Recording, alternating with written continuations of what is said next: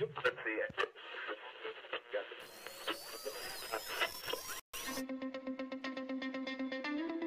two brothers and gamers that have been playing games since the early 1980s. Combined, they have over 65 years experience. Join them each week as they discuss and rant about gaming and entertainment news. This is Generation X Gaming.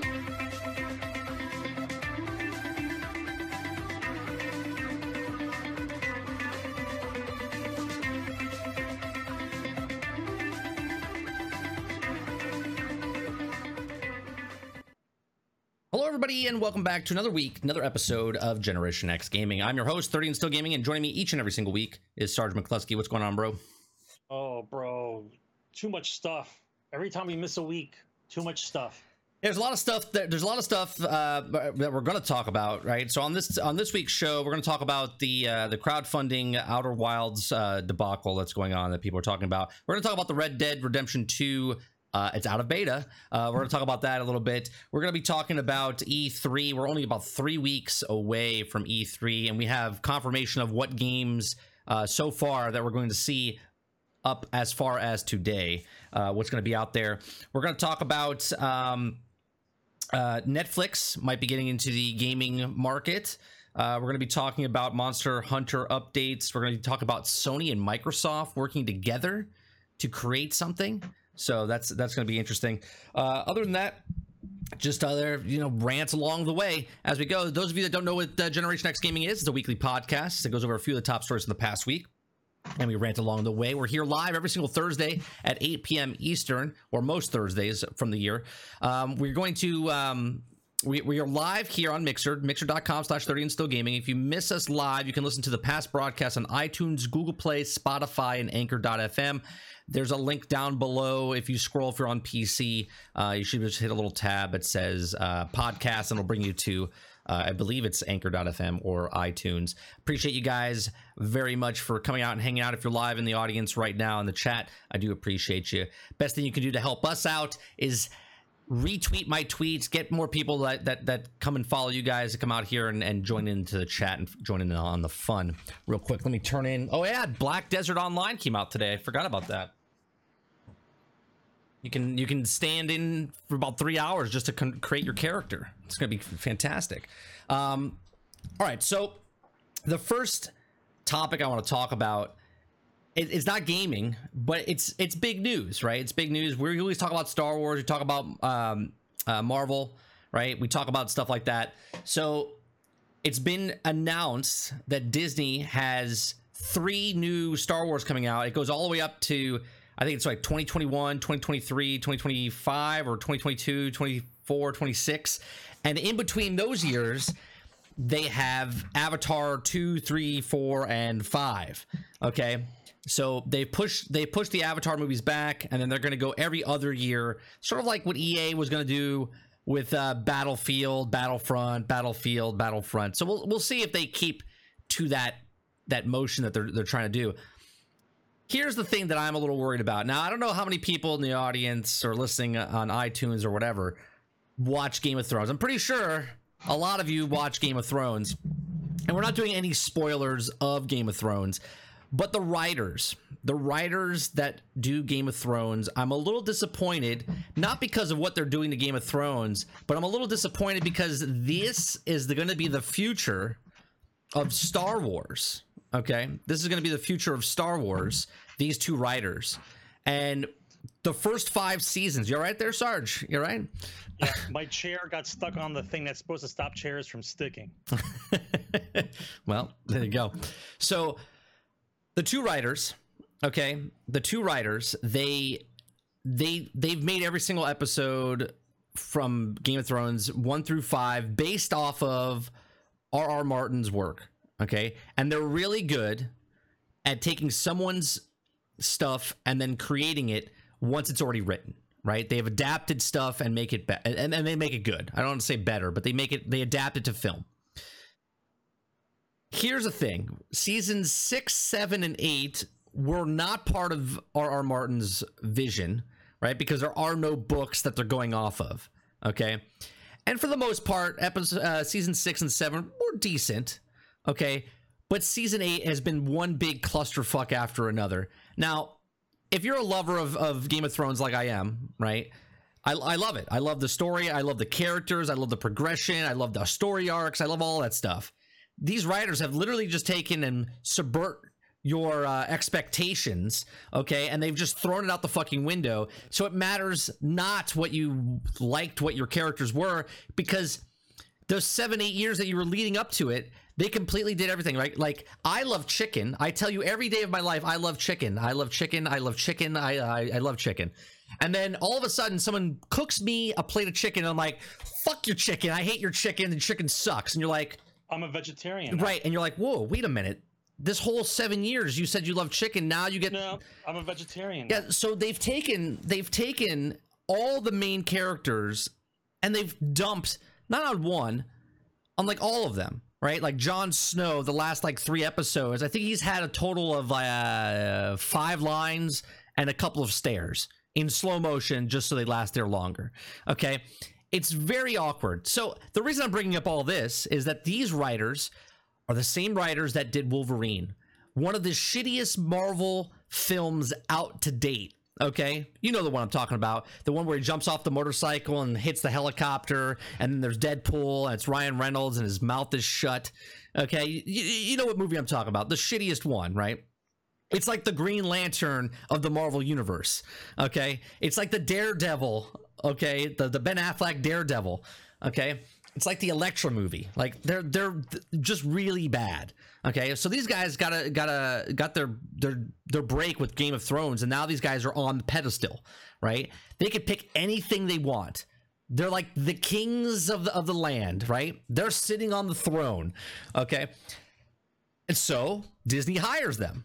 Right, and it's been known for quite some time.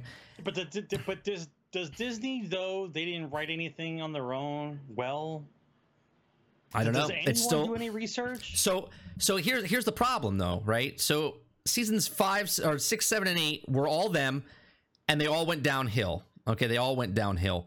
Now Star Wars is in their court. We got rid of one. Rian Johnson is no longer directing any of the new trilogies. He was supposed to get his own trilogy, and thank God someone heard somewhere and they said, Bob Iger said he's not part of the trilogy anymore. He's not getting anything. I don't know how long that's going to last for or whatever, but he's no longer part of the trilogy going forward. Now we have D&D, or as everyone's calling him, Dumb and Dumber. Okay, they're in charge of the Star Wars universe now, and I don't know how this is going to. I don't know. Right now, Star Wars is like this. Like, it's a stock market crash is happening. Right, so it's more of an angle. It's more like it's this. more like a steep hill. Yeah. It's not a steady decline. It jumped off a cliff. I know Green Lantern's DC, hence why I said it's the Green Lantern of the MCU is what I said. I said Green Lantern was a bad DC movie, right? That's what this is. It's as bad as that. So moving forward, these guys are in charge, right, of the Star Wars branch, and I don't know what to do with this. I don't know what to do with this, right? They can't write. They can't write. It's been proven multiple times they can't write. No, they can write. Here's how I'll change what you said. I believe they can't write. I believe that Star Wars falls under a special category of movie. The number of people that grew up watching Star Wars, and the number of people that had kids and brought them to see the new trilogy, and the number of people that, to them, it's like a religion.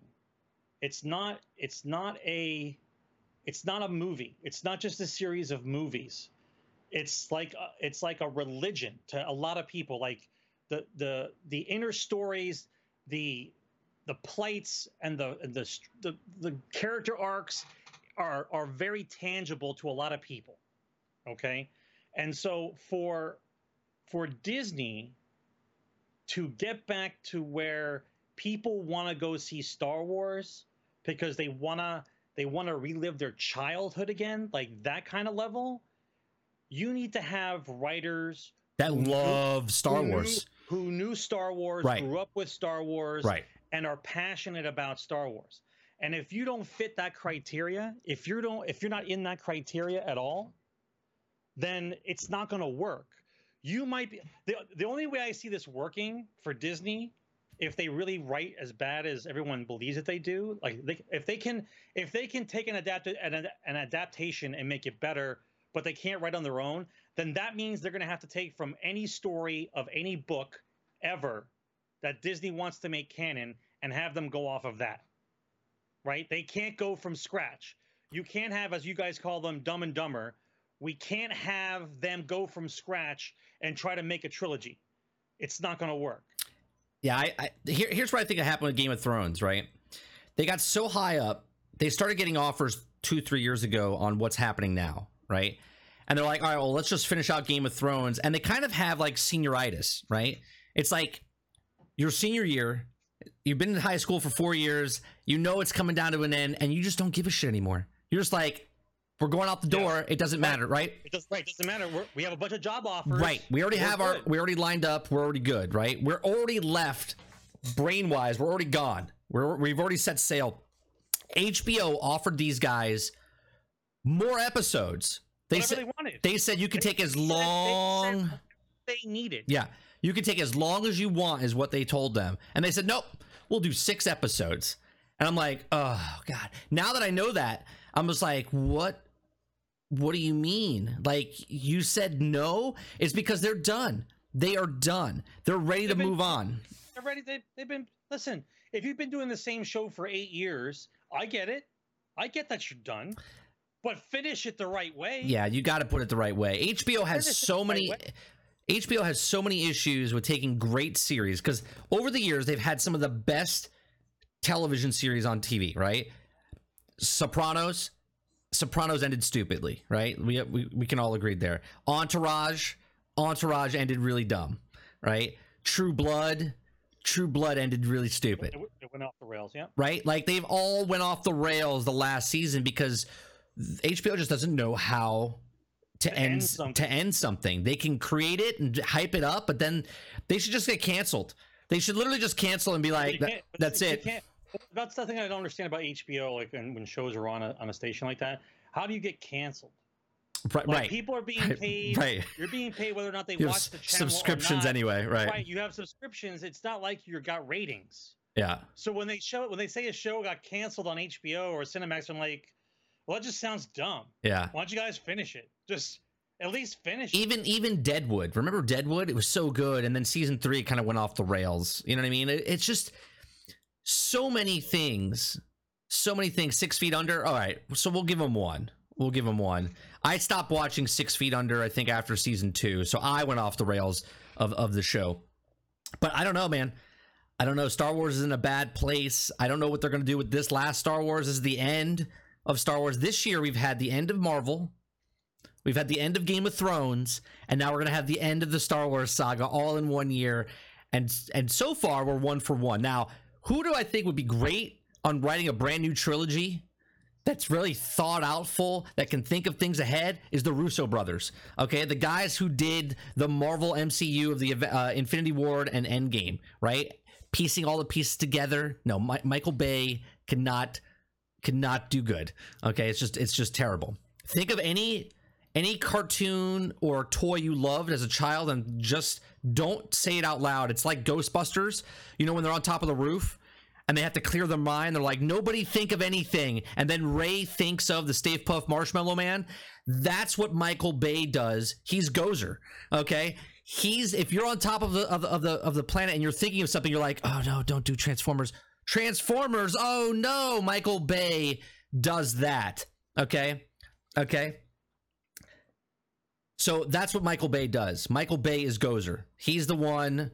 He's destroyed my entire childhood. Yes, he's done Teenage Ninja Turtles. Yeah, he has destroyed literally my entire childhood. Hopefully he doesn't do Mask or Exo Squad in any way, shape, or form, because then I'll really go on strike. So yeah, that's it for the Star Wars guys. What do you guys think? Right? Tell me what you guys think in the chat. And do you think D&D, the writers for Game of Thrones, will do good or bad for the Star Wars trilogy, the brand new trilogy? They don't even have to bring up Luke Skywalker in any way, shape, or form. Do you think it'll be good or bad years down the road? All right. Next topic I want to talk about is the crowdfunding thing that happened. Crowdfunder Outer Wilds dropped Steam for Epic Store exclusive. Okay, it's not surprising that the Epic Store is snapping up exclusives for its game store, but now it's making moves on crowdfunding titles. So Outer Wilds will be a time exclusive for Epic Game Store, which is other platforms coming later. While it wouldn't be so much of a shock in the controversial release, many people pledged their money to Outer Wilds campaign back in 2015 on the assumption that they get it through Steam on launch day. They now don't know how much longer they have to wait to play on their preferred platform. Now, here's the thing. 2015, we didn't know Epic had Fortnite. We didn't know they were going to have their own launcher. So I understand people are upset, right? Because you took your money, and I've done plenty of Kickstarter stuff, funded something, and it never came to fruition, right? Didn't get a product, didn't get anything. That's the risk that you take as a backer for those particular, if it's a board game, if it's an invention, if it's a video game, whatever it is, you take that risk, and you know what risk you're taking as an investor. That's just like if you were an investor and you gave thousands of dollars to someone to make to make a movie, and you never see any return on that, right? Because it was an indie budget film, and you never get to see anything of it again, right? But knowing that you had money and you wanted to make a movie, now you can put like a producer credit in your name and stuff like that. People are upset because they wanted it on Steam. Well, Steam didn't have a competitor back in 2015, and now they do, right? And as the developer, I don't have a problem with what they did, because they made, I think it was like $120,000 off their campaign, which it got funded, meaning they were going to come out, but it was only going to be on Steam, Linux, and I think Apple. So they were just doing PC platforms, right? And I guarantee you they under budgeted. I guarantee you they under budgeted when they decided they were going to do this, how much money they needed to make, how much time they needed to do to get it on the platforms they needed to do it. And they're doing everything themselves as an indie developer, right? Which is very overwhelming to anybody. Is a small business, like you own your own business, and you have to try to advertise and try to get to places, try to make your business grow.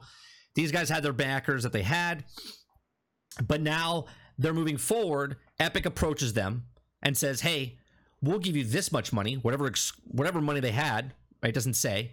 Okay, they said, boom, we'll give you the money. We love what you're doing at the studio. We think your game is pretty cool. The only thing is, we want to do exclusive to Epic Store. Now the people, the devs are like, well, we funded it on, and we told them it was going to be on Steam. Well, shit happens, right? Back in 2015, again, Steam was the only person out there, so of course everyone assumed they were going to get it on PC and get it on Steam, and now here we are, exclusive rights to it for the first until, you know, how many months later it will be on Steam. But the backers that went early in on the game are now the later ones get to play it later, right? Because now Epic's got it. They're going to launch on Epic Store. The people that put their money up front are not going to be able to play it. Okay, so in your mind, Sarge, how would you feel if you backed this, and what state of mind would you be in? Well, first of all, I'm in the age bracket where I know that when I make a pledge, I know what the story is. I know what the contract is. I understand that people are upset, but there's no legally binding contract that says what they're going to do with your money. It's basically like a donation. Right. They tell you what stretch goals and stuff like that. Yeah, that's it. I'm giving you money based on faith. Right? That's also called a donation. Right? I'm giving money on faith. Right? There's no contract. All right, look at Star Citizen, right? Star Citizen. Now, understandably, if you were a morally obtuse person, right? You can give them a certain amount of leeway. You would know it's what you have to do to make right by the people that actually backed you, that let you get to this point, that they offered you the money. Right. Right. Otherwise, you wouldn't even be here for them to have offered you that money. Correct. Okay? So you have to do right morally. But we're talking about companies now. We're not talking about people. And this is a little sidebar here. I'm not sure which way you want to talk about companies this evening, bro, because according to law and current corporate guidelines, companies are people too. So either we talk about a company like it's a person, or we talk about a company like it's a company. So you got to pick a side, and I'll go with that for the rest of the night, because otherwise it's going to get kind of confusing. Well, we'll have to use it as a person, right? Because that's what it is. So now they deserve to either get their money back if they want their money back. And by the way, Epic can foot the bill for that one. Absolutely. $100,000. Like, let's just send everyone their money back and then piss in their face is basically what that is. Right. If I ask for my money back, you give me money back, but you still get to release your game. And now it was because of the guys who donated did it, but now we get dicked, and now we just have to wait for the game to come out and buy it normally. Right. Like, it doesn't, like, those people are now the new disposable Kleenexes. We've used you. We threw you away. We don't need you. Thanks for your help. Right. And now we can make it on our own. Okay. So the only thing you can do in that aspect is hope that they want money again and then don't donate. That's the best you can hope for. Because once they get the ball rolling, if it's a good company, then they'll sustain themselves. I just don't like the way it's done. And now this is also a good segue where I'll mention what I mentioned in the pre-show, is that video games as a whole is not a little kid game anymore. It's not a little kid business anymore. It's not a bunch of kids playing video games and some guys are making some games for you. Okay. This is now big business. Huge, huge numbers. Huge. Where we have other people now and other companies buying to get a piece of this giant pie that you all have started, or we all have started. Right. Okay. So if it's going to be this hardball game now, where all the adult rules are going to come into play, all the kids are going to have to wake up out of their coma. And I do mean kids, because that's the backbone of this industry, is kids. Now, whether it be you want to be a 20-something kid or a 30-something kid, I'm a 40-something kid. I don't care. Okay. I like video games. I like the tech industry. I'm all about it. But I also know more than the 20-something. However, right. I don't have 10,000 people following me around like the 20-something does. So it's up to the young adults who are mentally aware of what is going on to educate the people that are following them. They're not just sheep, right? It's not about, well, the game's good, just fucking buy it, right? It's about right. It's about educating the consumer base and understanding that they are being manipulated for profit. Okay? If the video game industry was just making a product, I made a game, you buy a game. End of product. You like it, you don't. But that's not what it is. It's a pre-order, games as a service, microtransaction, half-ass, loot box, yeah, half-ass, road mapping, unfinished, like alpha, it's this whole, beta, it's whole other right, level. early access. It's not just the product anymore. It's this other thing. Okay. And meanwhile, while this giant pile of other things is on top of the kids, by the way, we also have a Game Pass or a game service pass. You know, just throw us $10 a month and you can play all your games for free, Timmy. Right. Like, on top of all that, then you have this. So it's very confusing for a lot of people. And I believe currently where we are, you know how they say like the SJWs are minority, they're just really loud? And then there are people who want to change comic books, they scream it online, but they're not the ones who buy it. You know that whole line? I believe that the actual gamers who believe in the gaming community and what we are now the minority, because the number of people that actually know what's going on, who actually have the power to do something, are small compared to the developers, the publishers, and the giant number of kids who just throw money. That's all they do, is just throw money. And so for me, I believe it's my money. I want my money back. I would demand the money back, number one, because you didn't uphold your moral contract. Well, right. There's not a contract. I don't get it. Well, it is. And there's no contract. If there's no real contract, I didn't sign anything. There's no contract. No, it's real business. But what I'm saying is, if I say, hey, you give me $10 and I'll go mow your lawn, right? You give me the $10 and I just walk off your lawn and I walk away. There was a binding contract there because I said, you give me $10, I'll mow your lawn for $10, and then you just walked away, right? you told me you were going to make this game. You told me you were going to put it on Steam. Again, back in 2015, Epic didn't exist. Like, the Epic launcher didn't exist. I get it. So if I was Epic and I was this company, right, which is, I don't know the name of the company, but Outer Wilds. It's not Phoenix Games, is it? Phoenix something? I lose track of all these names now. I can't find it on here. Anyway, I had it written down. If I was this gaming company, Mobius. Okay, if I was Mobius Games, 100%, since you just signed a deal with Epic, you said, look, I really appreciate the you guys picking us up and putting us on the Epic store, but we have to do right by the people that gave us the opportunity for this. And then you reach out to your backers and say, we're giving you either a code for the Epic store, okay, because on whatever you pledged, that's what we're giving you for the Epic store. If the backer says, I don't want to use your launcher because I don't like it because you guys have spyware or whatever, it's incomplete, whatever it is, then they say, okay, we'll give you your money back. And then that should be it. The backer should be like, okay, thank you very much. I'll take my $200 that I donated to you or gave you for this. I didn't receive my portion of it, so just give me $200 back. We'll go on our way. Let's be honest. Epic literally in one day, in like a couple of hours, can pay off what the whole Kickstarter crowdfunding got, okay, off a couple of skins from Fortnite. So Epic should reach out to the backers.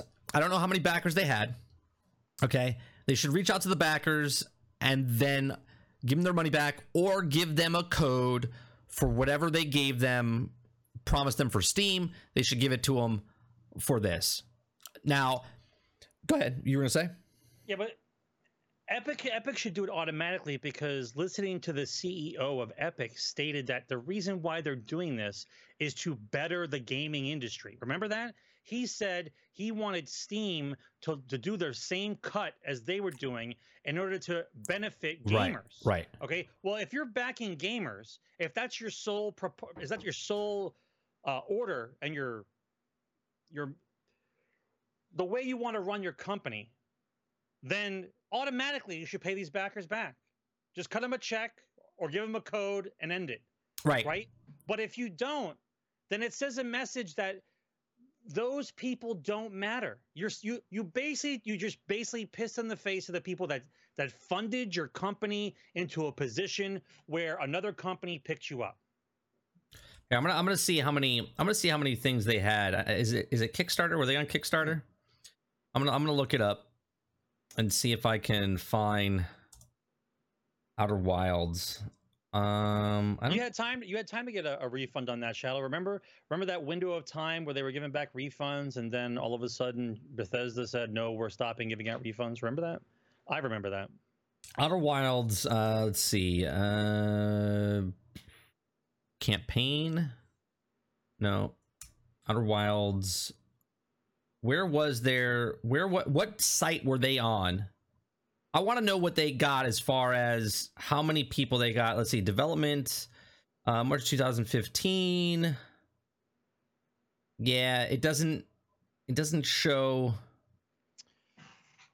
Basically, this is what Epic should do. This is how Epic wins over, I don't know how many backers they had. Let's say they had a couple thousand. Epic says, here you go. Here's some codes. If you don't want the codes, whatever, they give them a care package. Right, it's 1,000 people, or whatever it is. They didn't have like tens of thousands of people funding this game, right? It was probably a small group of people that funded the whole thing. Okay, doing something like that would go miles away, because even if, and this will be a great tie into the next thing I want to talk about, even if they give you a care package with Epic, like a shirt, a jacket, couple stickers, whatever it is, okay, for the Epic store or for a game, that goes a long way, because then the person that feels like they're being dicked by Epic goes, oh, you know what? They gave me a refund and they gave me this cool swag bag. They bought their apology, right? They bought their apology. So going into my next topic, there's a lot of people talking and making videos on YouTube, influencers, okay? A lot of influencers, they feel like they have to take a stand and tell people that they're not a paid shill, okay? Meaning they think they're a paid shill. That's why they're making the video, to say that they're not a paid shill, because, and they're telling you how they go about and how these capture events work and how they do when they get flown out to places. Now, the reason I'm bringing this up is because I've watched multiple influencers make a video, okay, and I won't name the people, okay, I'm not gonna blast anybody out there. You can go find them yourself. They talk about how the events work and what they do behind, and how they have to capture the event, and they on Twitter or Instagram, they show the hotel they're staying at and the plane they're riding and the food they eat and this stuff. And it's not the best food and it's not the best hotel, but it's still an airfare, it's still a hotel, paid all expenses, swag bag, jackets, stickers, books, whatever, game copy, okay?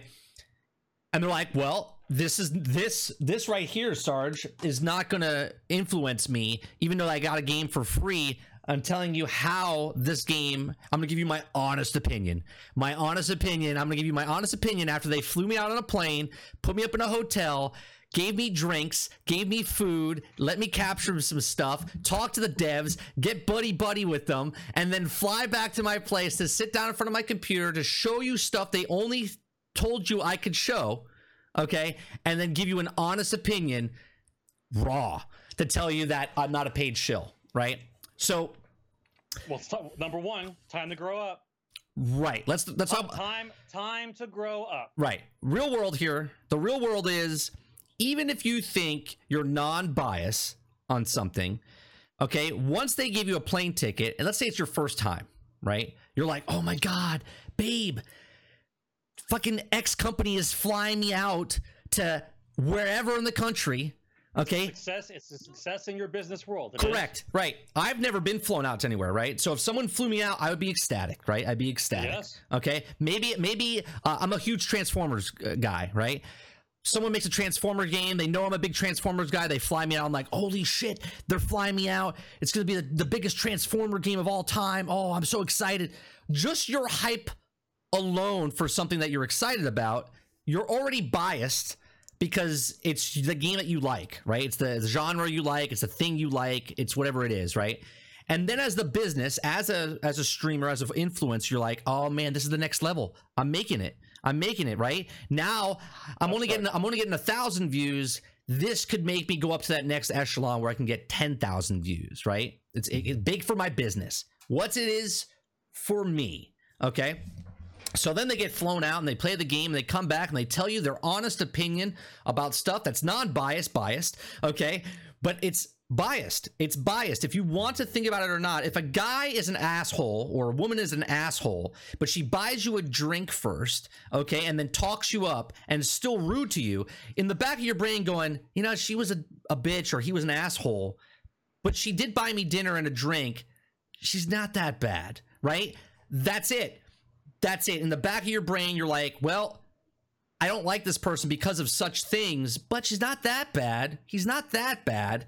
Okay? That's what's happening here with the gaming industry. Once you take money. Anything. Once not even money. Once you accept something from the company that you are trying to do a review from, it is no longer bias. Right. Now, we can go back and forth on this as well. Right? There is supposed to be a journalistic integrity to your profession.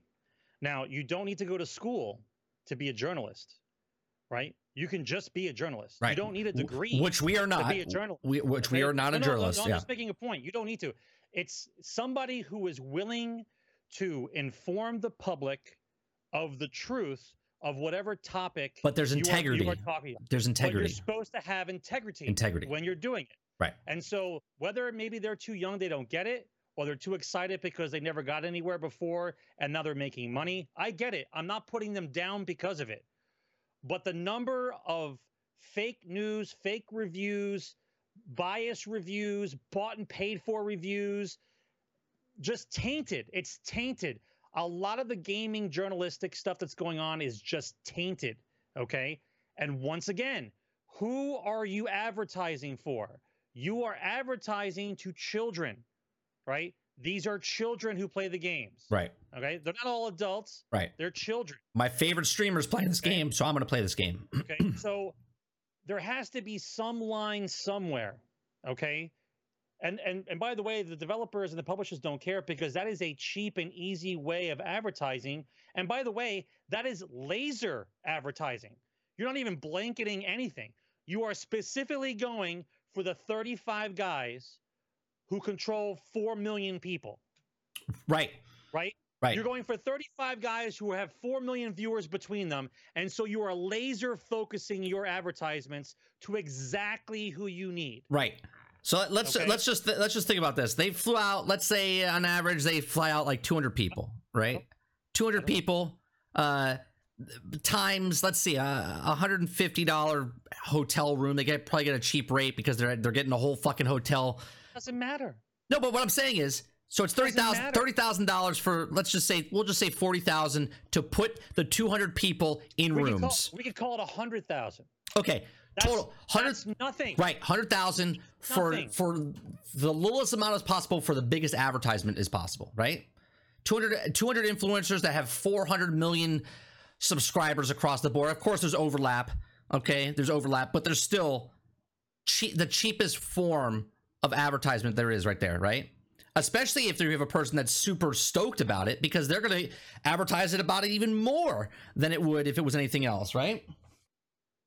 So we have to get a hold of what exactly are we funding now? What exactly are we funding? I get it. Like, I want a fun game. This is where I live. I want a fun game. I want something that holds my attention, is fun, and is interesting to play. Like, I don't play everything anymore. Everything anymore. There's just certain games that fit my bill. And I remember, and don't think I'm like that old, that I don't remember being 20 something and buying every cool game I liked. Right. Like, I get it. I still do that. Okay, I completely get it. But the days I still do that. Different. Right. But the days are now different. We are not in the same world. Okay. We're not talking about 7 companies making a couple $100 million. We are talking about somewhere in the neighborhood of like $2 to $3 billion a year. Okay. Is what's going on in the gaming industry right now. So they don't care what they do. All they need is a percentage of that pie. And what we're trying to do as adults who still like video games is try to educate the kids that stop buying everything that comes down the pike, stop buying the promises that they make because they're not real. Here, they don't care. Real quick, Sarge, I got the number for you. Video game revenue tops. And what do you think it tops? How many billions of dollars do you think it tops? I'm probably low. I'll say 3. You're way low. Chat, okay, well, chat, what do you guys think? Real fast. How many billions of dollars do you think the video game industry made last year? Without looking it up, 35 billion. That's a pretty close one. That's close. Monkey's close. You see what I'm talking about? Okay. I'll give it a couple more seconds. A couple more seconds for the chat to put it in there. 40 billion Delta says. We're getting warmer. But they're looking it up now at this point. Yeah, okay. Anything after 10 seconds, they're looking it up. It's $43 billion in 2018. Okay, so... It's an 18% jump from 2017. Yeah. 18%. Yeah. It's huge. Yeah. So if you don't believe, once they hit a couple $1 billion a year, a couple of years back, once they knew how much money can be made in this industry, they don't give a shit about what they release because they only need a percentage of people to buy it. Right. That's all they need. I make a video game. How do I get 0.5% of $43 billion? Right? How do I get 5% of that? How do I get 5%? 5? I'll take a 0.5%. Right. How do I get 5%? I'll take a 0.5% of a 43 billion. See what I'm saying? Right. Like, to me, like everybody wants to put their head in the sand. It's like, it's just like anything else. Everybody wants to keep saying it. It's just like anything else. But at the same time, I think that as a collective group, the young people and the ones that fund all the video games have the power to say whether or not this is good, this is bad, we don't like it, move on, that type of thing. Like, there's nobody, very few people are like banding together to ban like Nissan and hope Nissan goes out of business. Like, However, if we all decided to stop buying EA games for a couple years, EA is done. Like literally done. You are done. Okay. But the 18% increase is definitely because of microtransactions. Like the base number of anything plus the microtransactions is absurd. I want good games. I want a good product. That's where I live. I want a good product. All right, let me bring it back on the rails for a second, okay? There's some guys that I watch that I have the most respect for, right? Because they at one point were these streamers that I'm talking about that got paid to fly out places, and then they had a real thought where they got blacklisted because they said something bad about the game or they disagreed with the game. They love the game, but then when they play the game, they're like, I gave it a bad review and I got blacklisted. So now they buy their own stuff. Now, for everyone else that's out there that's a new influencer, here's these stories about getting blacklisted. Why would they say anything bad that could get them in trouble, right? What they don't say is they're like, oh, I had a really fun time. It was great. It's a lot of fun. The fighting mechanics are great. The graphics are great. But what they don't tell you is what they didn't like. They just tell you the certain things that they like, but they leave out all the rest of the stuff. So I will name the people that have gone through blacklisting. Angry Joe, okay, buys all his own copies. Even when he gets review copies, he doesn't care anymore because he's at this echelon now where he can say what he wants and he's still going to get the views and he's still going to get the things because that's what he's built up over the last like 8 years, okay? Skill Up does these fantastic reviews, okay? And he also shits on things. And when he shits on things, he doesn't get invited to those things anymore. So he goes out and buys their next game or their next expansion, and then he gives you his honest opinion because he's not being paid for, okay, by anything, okay? Jim Sterling tells you how it is. He's ahead of everyone, okay? He says things, and I know we talked about this a little bit on stream last night. He's got good sources. Well, not all his sources. Sometimes he's like us. Okay, we're Jim Sterling 10 years ago, okay, as far as we predict things that happen, okay, and then they happen, and then we're credible, okay, for the small group of people that watch us, okay, we're credible.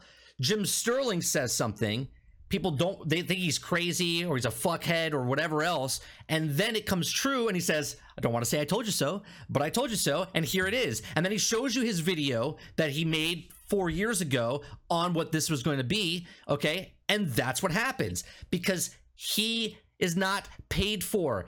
He sees things because of he's our age, right? He's maybe a little younger than us, okay?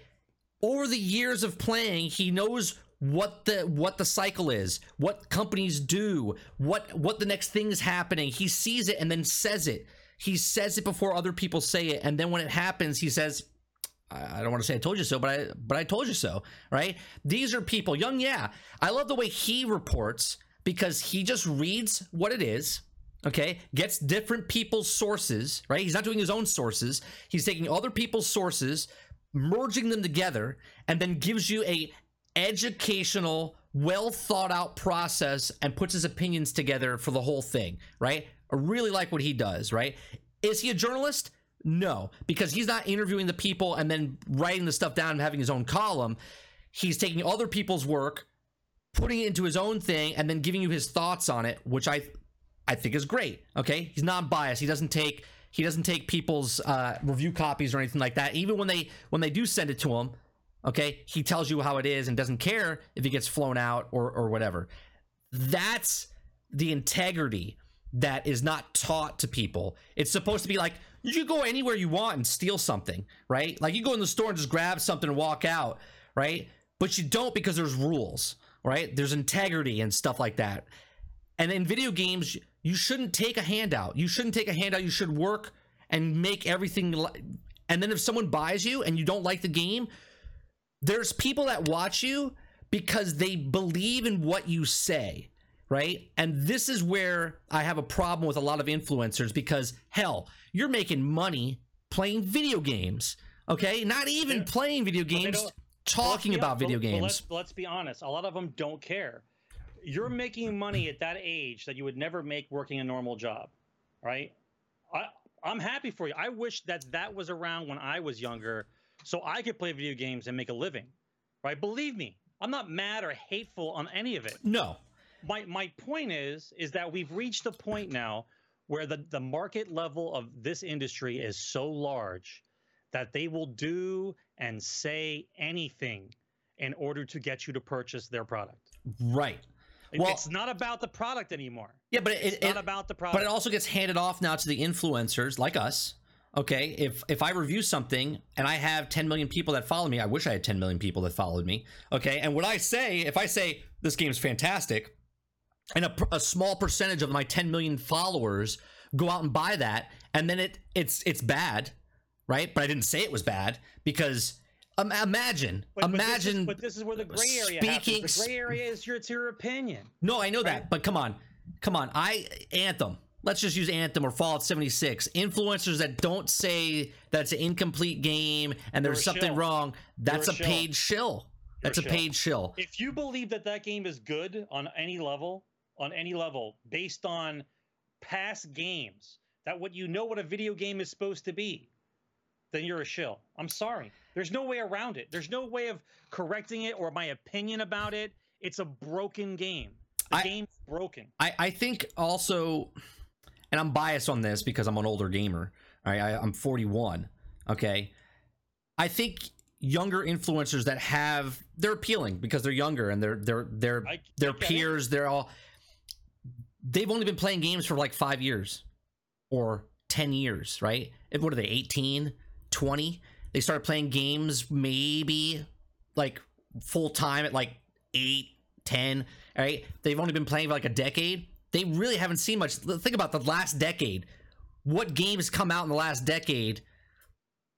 The range is not very much, right? As far as good, fantastic games, not knowing what there's a few. No. What I'm saying is it wasn't the golden age of gaming, right? What I'm saying is the evolution of what games are, right?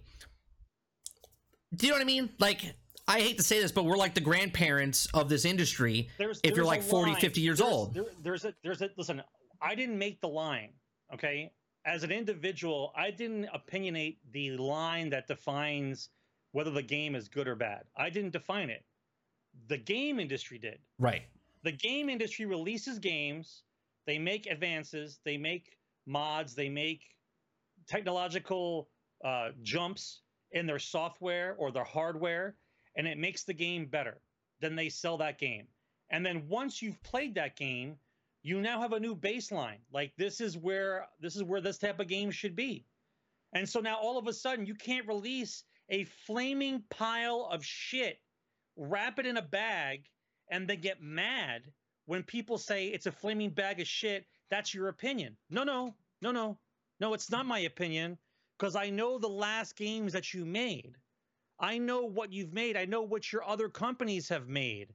So you can't tell me the flaming pile of shit is an actual good product. And what makes me worried is that the young adults in this industry don't call them out on it and just move on to the next topic. Right. Like, Bethesda has never admitted that their game is a piece of shit. Like, literally have not noticed at all. They have this, yeah. They have said that they have sold many copies. It's doing really well. We've got a large player base. They cherry pick the stats that make them sound good. Meanwhile, anybody with an IQ over 6, okay, or in Fallout terms, anybody with an intelligence level over 3, okay, knows that the game is a flaming pile of shit.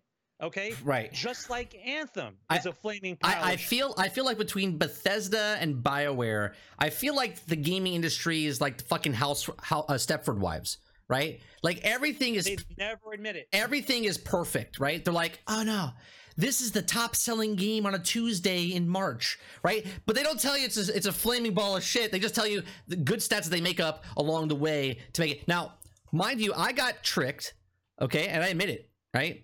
When I played Anthem during the beta process, I was like, this game has the potential to be so good, but we had such a small window of what we were playing.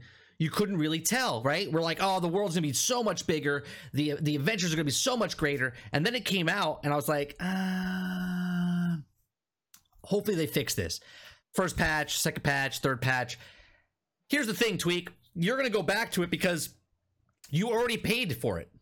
There's no loss from you now to go back to it a year from now, 6 months from now. You've already invested in it. There's no other investment into it except for your time. So yeah, you'll go test it out, right? Go check it out.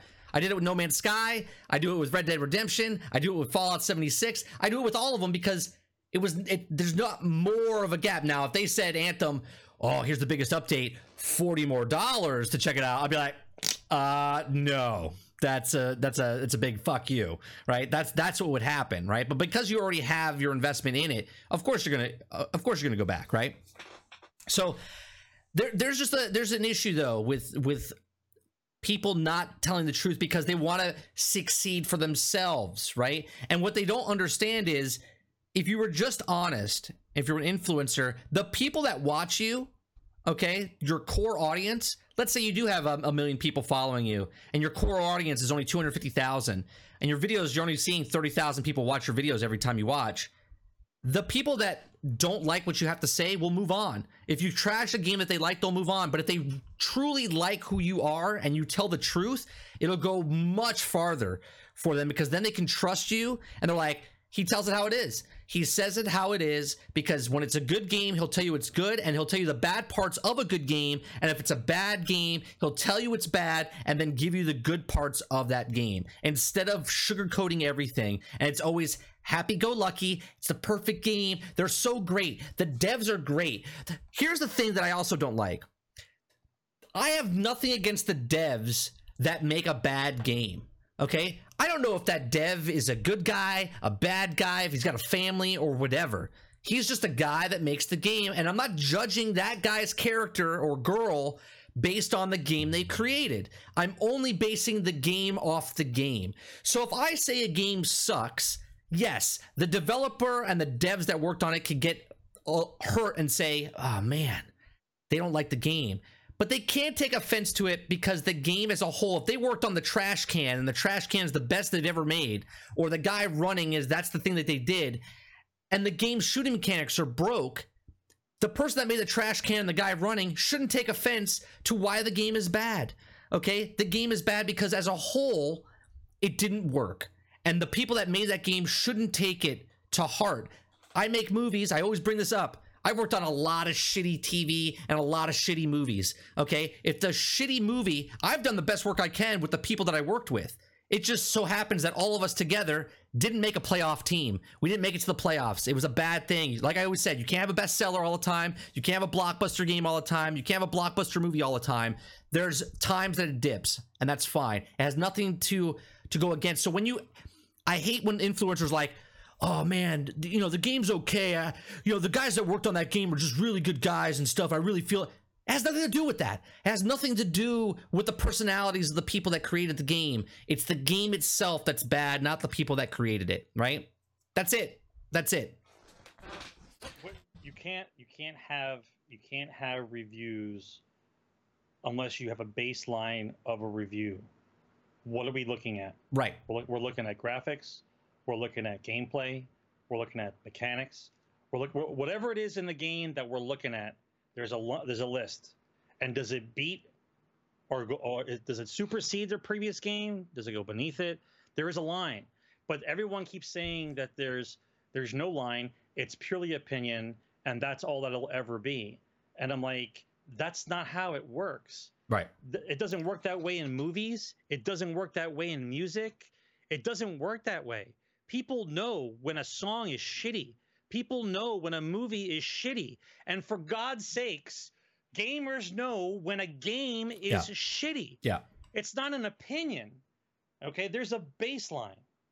Next story. All right, the next story I want to talk about, talking about games, Ubisoft Skull and Bones is delayed again. Now, new console. We talked about it, I guess 2 E3s ago. Originally, and I said, when do you see this game? And I said, I don't think we're going to see this game for 2 years. And here we are. We're right on target, right? 2 years Now it's going on to 3, at least 2 years. They're just pushing it back again. And this is what new console. Ubisoft revealed the news today, that earnings report that the vague after 2019/2020 refers to the fiscal periods as opposed to a calendar year, meaning the earliest Skull and Bones might now launch in April of 2020. They're explaining the delay as Ubisoft told GameSpot, for the new IPs, it's common to have evolutions and creative vision, and it requires more development time. That means they had a vision. They didn't like it, because remember, this is seriously just the stuff off of Black Flag. They took off of Black Flag, made it its own game, and then they're trying to evolve it. I call this the Star Citizen syndrome, okay? Where Star Citizen was supposed to be this game, and then Star Citizen saw this other game over here and said, we can add that. And then they saw this thing, and they're like, oh, we can add that too. And then it became multiple games, and 7 years later, and this is how it happens. 8 years. 8 years later, this is how it happens. So the official Twitter account also published a short video talking about the delay and decisions to skip E3 this year. Producer Carl Luhi talks about making the game, sorry I butchered your name, my friend, the game as good as possible, and Ubisoft remains committed to it. The video also features some behind the scenes looks of the development of the game. He noted that they'll be back as soon as they can, and further updates on the game. So I mean, that's just it. That's the whole thing. So Skull and Bones gonna be delayed. To me, this game doesn't matter when it comes out. I have no interest in the game, and I love pirates. When I saw this game 2 years ago at E3, I said, no, it looks like you're just on the boat the whole time. And then last year when they showed it, they showed you off the boat, but like getting quests, but then it's just battle on ships, right? It's like For Honor. The game doesn't have enough meat on the bone. Yeah. It has a good premise. But that's more like a team battle royale. It's a team battle. It's all it is, a team battle. Yeah, it's a team battle. But where's the rest of the game? Yeah, that's why I like Sea of Thieves, because Sea of Thieves, like, and I know it's not everyone's cup of tea, but it's an open sandbox, and I can go where I want. I can get off my ship and go on an island and literally just fish all day, or just kill some things, or go explore. And that's not what Skull and Bones looks like. Skull and Bones literally looks like For Honor on boats, right? I have my boat. You have your boat. We're fighting each other. I get to upgrade, get more cannons, get more sails, get more things. Yeah, but for a game to be just that, and be this long in the making, it doesn't look good. It's not gonna. Yeah. Listen, if it was gonna just be a ship-to-ship combat game and be a pirate game, cool. Release it $30. But what would be the difference? Release it $30. Release it and just get it out and be done with it. What's that game you're playing right now? The Battleship one. Was it U-Ship or whatever? What the hell is that one called? World of Warships. World of Warships. What's the difference between that game and Skull and Bones? Nothing. Nothing. Microtransactions. That's it. No. But what I'm saying is, it's just pirate version instead of modern day version, right? All that is 12 versus 12 ship combat. That's all the game is. That's all the game is. 12 versus 12 World War II ship combat. Right. They could have made it paid DLC for the Black Flag. Right.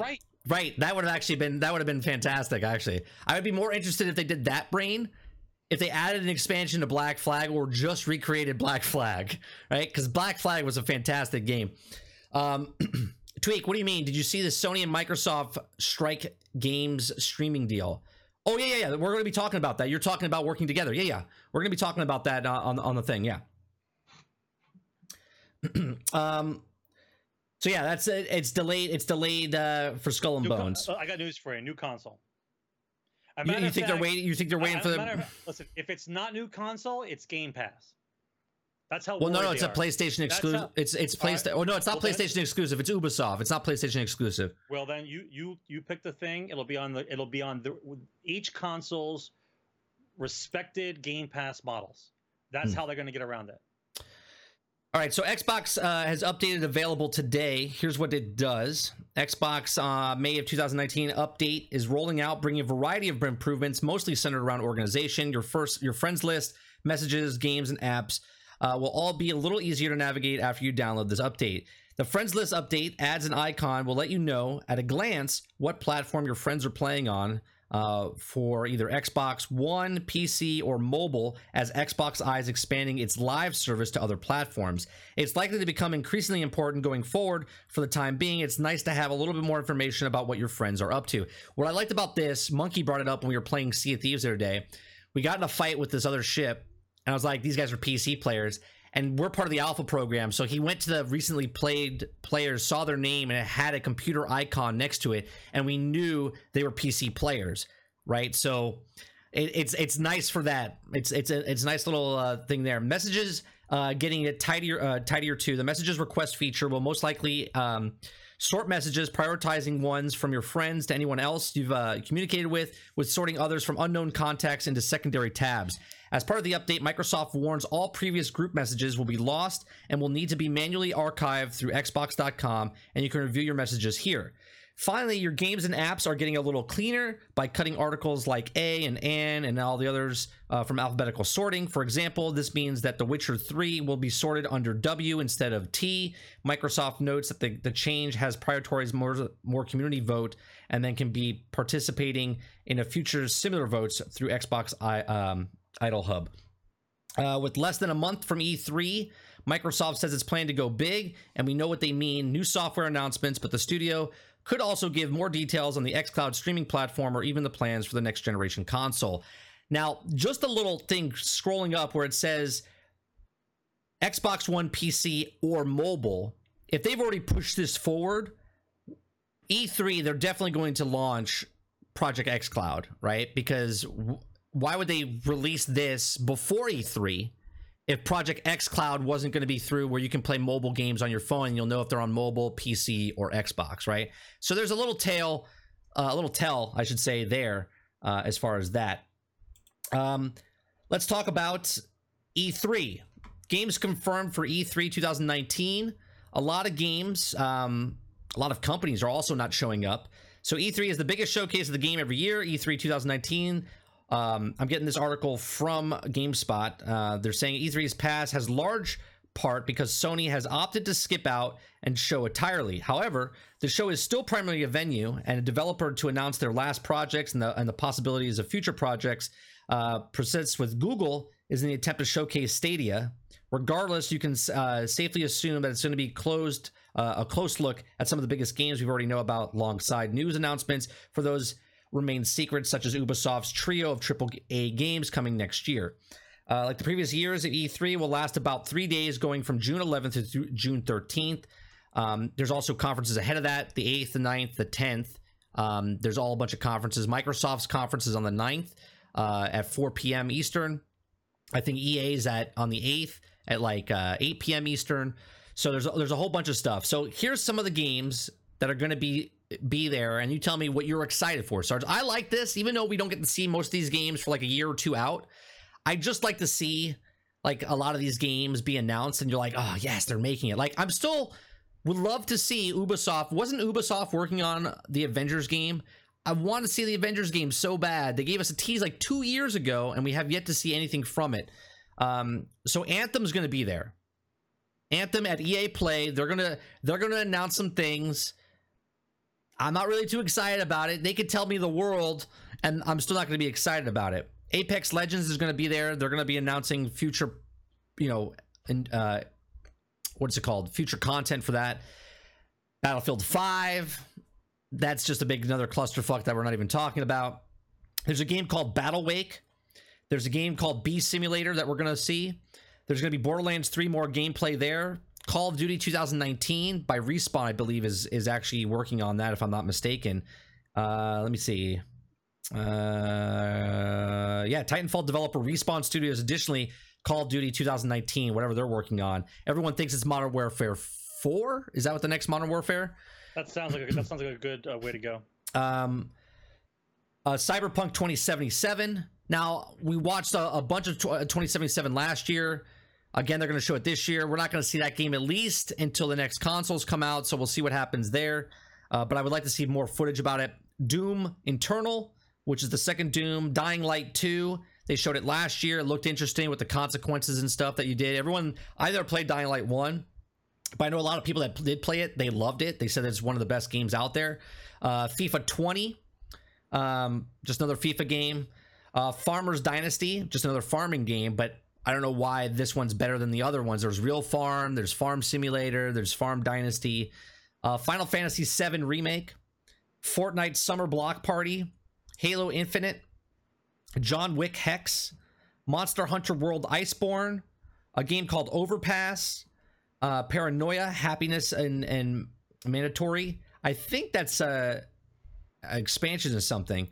Scavengers, Star Wars Jedi Fallen Order. Are you excited to see more about that game? Or are you just kind of like, it's EA, I really don't give a shit, even though I'm a big Star Wars fan?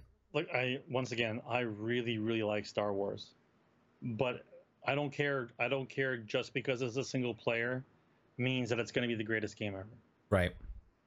There's a game called Tavern Keeper. I don't even know if we have... Is there images or anything of this? Tavern Keeper. I don't know if that's... It's interesting. It looks like... I don't know if it's like a mobile game or if it's a... That looks interesting.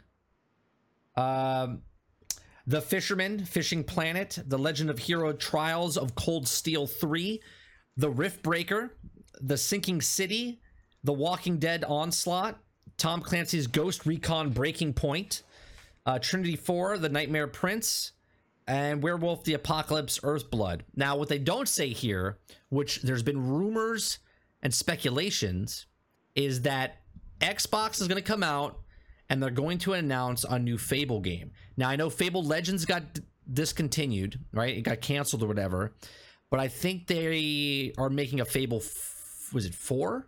I think it's Fable 4. I think they're going to announce it, and we're not going to see that game. New console, right? That's a new console game, right? Because they need that first party title stuff. That's correct. Okay. Also, one of the devs from Last of Us and I think it's Uncharted left those companies and is now working for the Xbox new studio, the quadruple A studio that they opened up. They're taking the best people from everywhere and making the first quadruple A studio. So that's also going to be there. What do you think Xbox... Now, Xbox has got this thing hands down. We're going to Saturday at 4 p.m. I know you probably can't get off, Sarge. I'm going to be covering it live when it goes off as they announce it for the Xbox show. It's going to be huge, man. If they don't cause some waves in the industry, there's no Sony. Nobody else is there to compete with them. It's their fucking show to run. Not this Saturday, Delta. In June 9th. June 9th. Yeah. They have got to do something. They have to. This is my... They have to do something. 3 weeks out till... This is my predictions, right? And I'll say it again next week when more stuff comes out. They're going to announce the new consoles. The discless ones and the more powerful ones that come out. They have to drop the bomb as far as sooner than later the new systems are coming out. They have to get a head start. June 9th is a Sunday. Well, then that's what it is. I know 8th is EA. The 9th is the 9th is as Xbox. I'll look it up real fast. E3 2019 schedule. So when do you think Cyberpunk's coming out? Cyberpunk's coming out all depending on when the new systems come out. So if Xbox says that their system comes out, let's say March next year, okay, we can look at as early next year or November 2020. It has to wait till both consoles are out with the new system, right? It can't be one or the other unless they have an exclusive deal with one for like 6 months, but then it wouldn't matter because if PlayStation, they said not going to happen until at least July or August for their new system next year. So if Cyberpunk 2077 is ready by May, but the PlayStation 5 is not out yet, I don't think they release it until the winter to be on both consoles. I can already see the lineup of games for the new systems, and none of these games I think are coming out before the new systems. Right. I don't think they would. Yeah, so June 9th at 1 p.m. Pacific, 4 p.m. Eastern, Microsoft is on stage. Bethesda, June 9th at 8:30 p.m. Eastern is on stage. Ubisoft, June 10th at 4 p.m. Eastern. Square Enix at 9 p.m. Eastern on 10th. So Electronic Arts starts it off on June 8th We don't know a time frame yet. Then you have Microsoft and Bethesda at 4 p.m. and 8:30 respectively. And then you have June 10th, Ubisoft and Square Enix at 4 p.m. and 9 p.m. So that's the time. So if it's Sunday, whatever it is, we're going to be covering it live when it happens. So they have to come out. I think they're going to show gameplay, not a teaser, gameplay of Halo Infinite. Even if it's Anthem-esque, where they don't know what the fuck's going on, but they're going to show some gameplay. And that might be the first gameplay that the whole studio's ever seen, but they're going to show us gameplay, right? Gears 5 is going to come out real soon. I'm going to say they'll announce on stage, and it'll probably be one of the games that comes out instantaneously. And I wouldn't be if the new system drops, they could say it's on the new system, right? But I think it's going to be across the board. It's on Game Pass and Microsoft Windows. So I think that's what's going to happen. Netflix is teasing E3 in 2019 game announcements. Netflix appears to have some game announcements in store, teasing appearances at E3 2019 next month. Okay. Candy Crush on Netflix. The studio will have a panel at E3 Coliseum to drop some hints about what it's up to up on sleeves. Now, it says they're bringing their favorite shows to life, developing Netflix originals into video games, similar to Twitter thread that Netflix Sci-Fi Fantasy Twitter account mentioned the previously announced Stranger Things. Now, Stranger Things could be a video game. What other things from Netflix could turn into a video game? Like, what are they? Candy Crush. Candy Crush is not. Candy Crush, first of all, is owned by Activision, and it's not on Netflix. Remote control to go left, right, and that's it. It's going to be one of those type of games, Tetris games, that kind of game, farming game. That's what Netflix is going to do. Come on, man. Come on. But then it has to be original. They just said Netflix original. I'm labeling the type of game. I'm not saying the Candy Crush. A Candy Crush. Some game like that. I think Gears 5 will be this fall, Shadow. 100%. It'll be the last gasp of Xbox One. See, I think it all depends. If Phil Spencer comes on stage and it says, "Here's our new system, the Xbox 2 or the 720, whatever they say," he says, "This is it. This is how powerful it is," and it comes out this November or this October, that's when you're like, oh shit, because then preceding that announcement, if they say it, they go, Gears 5 coming out day one. You know what I mean?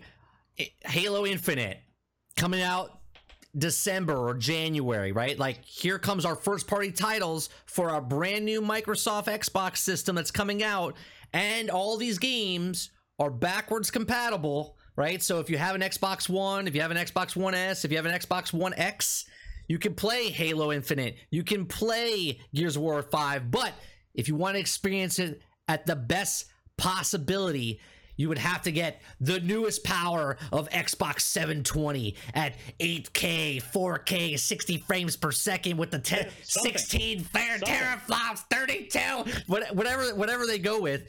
If they drop that, that's what it's going to be, right? They would be stupid. They would be stupid not to make them backwards compatible for first-party title games, because there's going to be a lot of people that hold off and not buy the new systems when they come out. You're going to have your hardcore people buy the new systems when they come out, but then you're going to have a slow integration of people that are like, well, I have an Xbox One. Well, first you got to tell me the price. Right. Well, I think the price is going to be $250 for the discless. It's going to be $300 to $350 for the new system, and that's going to be anywhere between $500 to $600, if not more, for the new Xbox One dose, okay, or whatever the hell they're calling it. That's what I think it's going to be. I think you're going to have a price point going from $250 to $600. There's going to be like 5 systems within the thing. Yeah, but doesn't that make you worried that the first party titles or the multiplayer games aren't going to run correctly because people have got this widespread of fucking power to worry about if you're going to play a Call of Duty or a Battlefield or a Battlefront? It all depends. Or all your Battle Royale games or your BR games. Like, what's supposed to happen if my system is 4 times faster than yours and we're playing on It all depends. You know what I mean? It all depends on what their codecs that they're doing it at, what that streaming service that they're working on, what it's going to do. You know what I mean? They're talking about in other stories that we've covered in the past weeks. They have stuff that they're not talking about as far as groundbreaking and revolutionizing what the gaming industry is doing, right? So I don't know. You're right though, right? But remember, the people that played remember when 360 was out and Xbox One came out and people were playing Destiny on 360 and people were playing on Xbox One. The people that were playing on Xbox One were playing with only people on Xbox One, and the people that were playing on the 360 were only playing with the people on 360. They were but if you took your character and went over to the Xbox One and started playing Destiny, it was the same character. Whatever you did here, you would turn this system on and you would have the same stuff, right? Because it was a count across, because it's just your gamer tag that's linked to it, right? So it can work that way. So for instance, if you have an Xbox One X and you have Gears 5, you're only going to be playing with friends that have Xbox One X on Gears 5. Absolutely. I don't believe that. Absolutely. That's what it would be. I don't believe that. But they would be stupid. It wouldn't work properly because everybody would have different systems. You wouldn't be able to play with your friends unless you had the same exact system. That's not true. Because right now, Xbox One X, I'm playing. Monkey plays on Xbox One X. I think Dupless is playing on Xbox One X or PC. We're playing Sea of Thieves. That's just because they, for the luck of the draw, that they have those systems. No. Because you're getting lumped in because you have an Xbox One. No, but what I'm saying is they're playing Sea of Thieves. We're cohesing together on 3 separate platforms, playing one game, and we all exist in the same world. They're already doing it, right? So I don't see any difference going forward. If they have a Gears 5 and you're playing on the Xbox One DOS and I'm playing on the Xbox One X or whatever it is, right? So I don't know. Where did you see that tweet? Because I looked on some stuff before. I never caught that one. Did you say what article from where? Because I thought I saw something like that as well, but I don't remember where I saw it. And I didn't save it on my phone when I was looking. That's not going to happen, Delta. They're going to charge you. If you want... it's not going to make you're going to have to buy the game again. So if you want the best experience, you're going to have to buy the new system with the same disc. So if you had, I don't know, Gears 5 and it came out on Xbox One X and then Xbox DOS comes out, you're going to have to buy Gears 5 again, but you won't, because it's a bad example because it's going to be on Game Pass anyway. So let's just talk about that just briefly. I don't want to go too deep into it, but the fact that Microsoft released an Xbox One X for no reason. To test. We talked about that. No games, no what else. It had to be for a test. It had to be. Of course it is. Look, when they come out with a prototype car and they put it out there and they only make 100 of them or 1,000 of them, that's a test. That's what it is. It's a limited edition test, right? So if they stop making that car, that's a limited car now, and it's worth a lot of money for the people that invested in that car ahead of time. That's what it is. If you have a new system, they're like, hey, let's make this system, let's see who buys it, let's see who's interested in it, what can we put in this game system to push the envelope forward to progress, right? That's what it is. That's what it is. Happens all the time in the movie industry. Someone creates a new camera, there's only like 3 of them in the world. They make a movie on it and they go, that looks like the best thing I've ever seen, let's start mass producing that and selling it, right? That's what happens. That's what happens. The most Sony has ever, the console tweak, I was just going to say that, Dupless.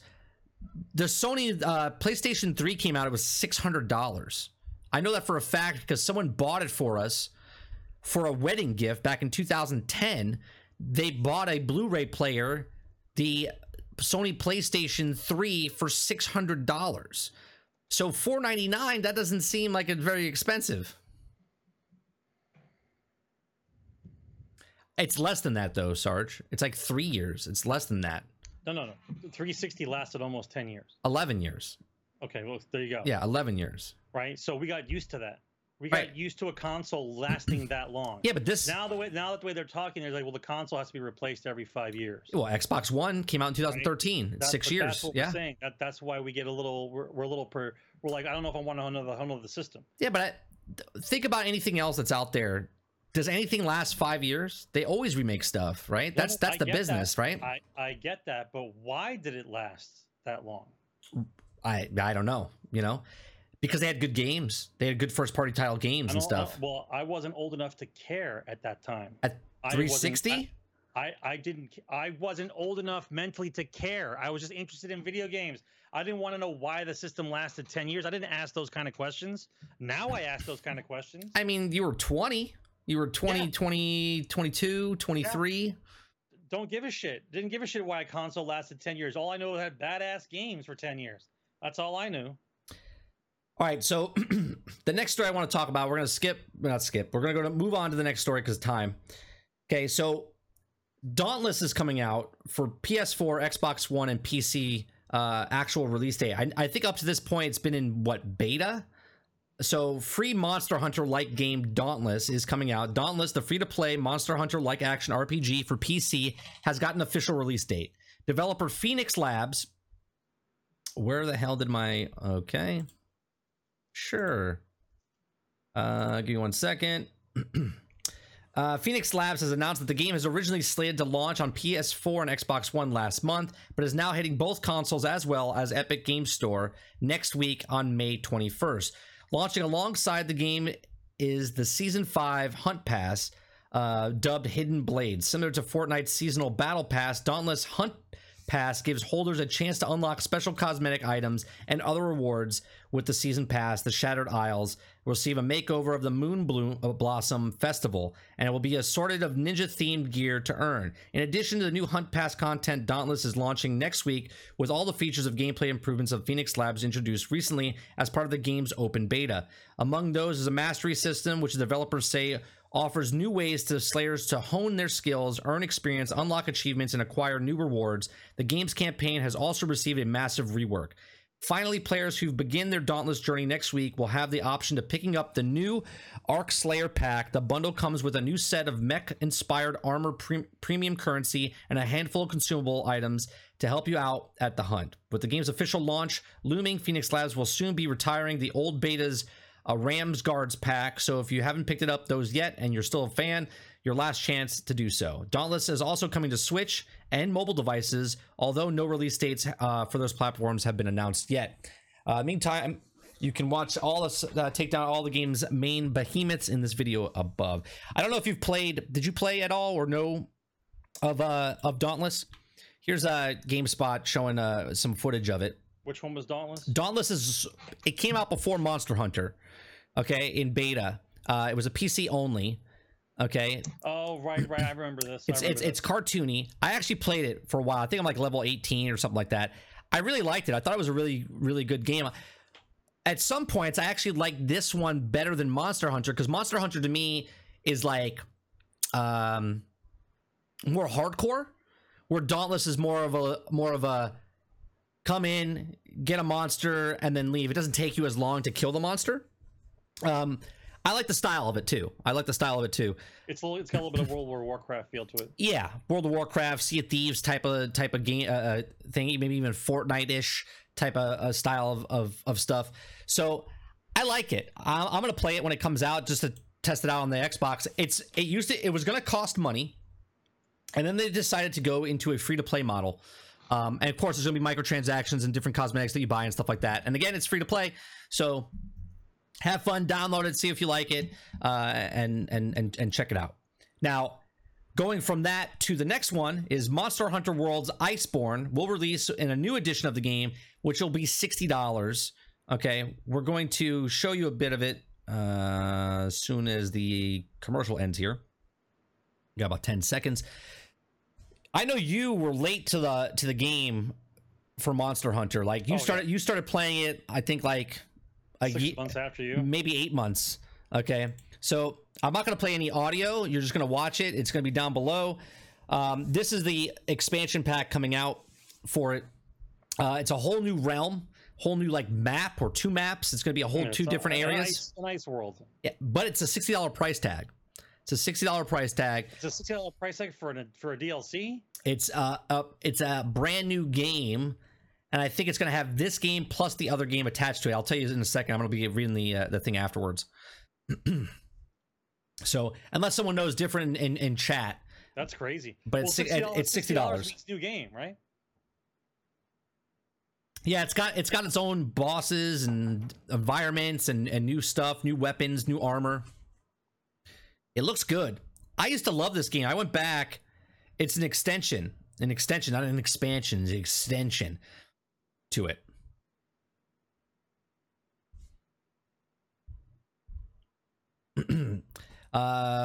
Will Let It Go be the theme song? Let it go, let it go.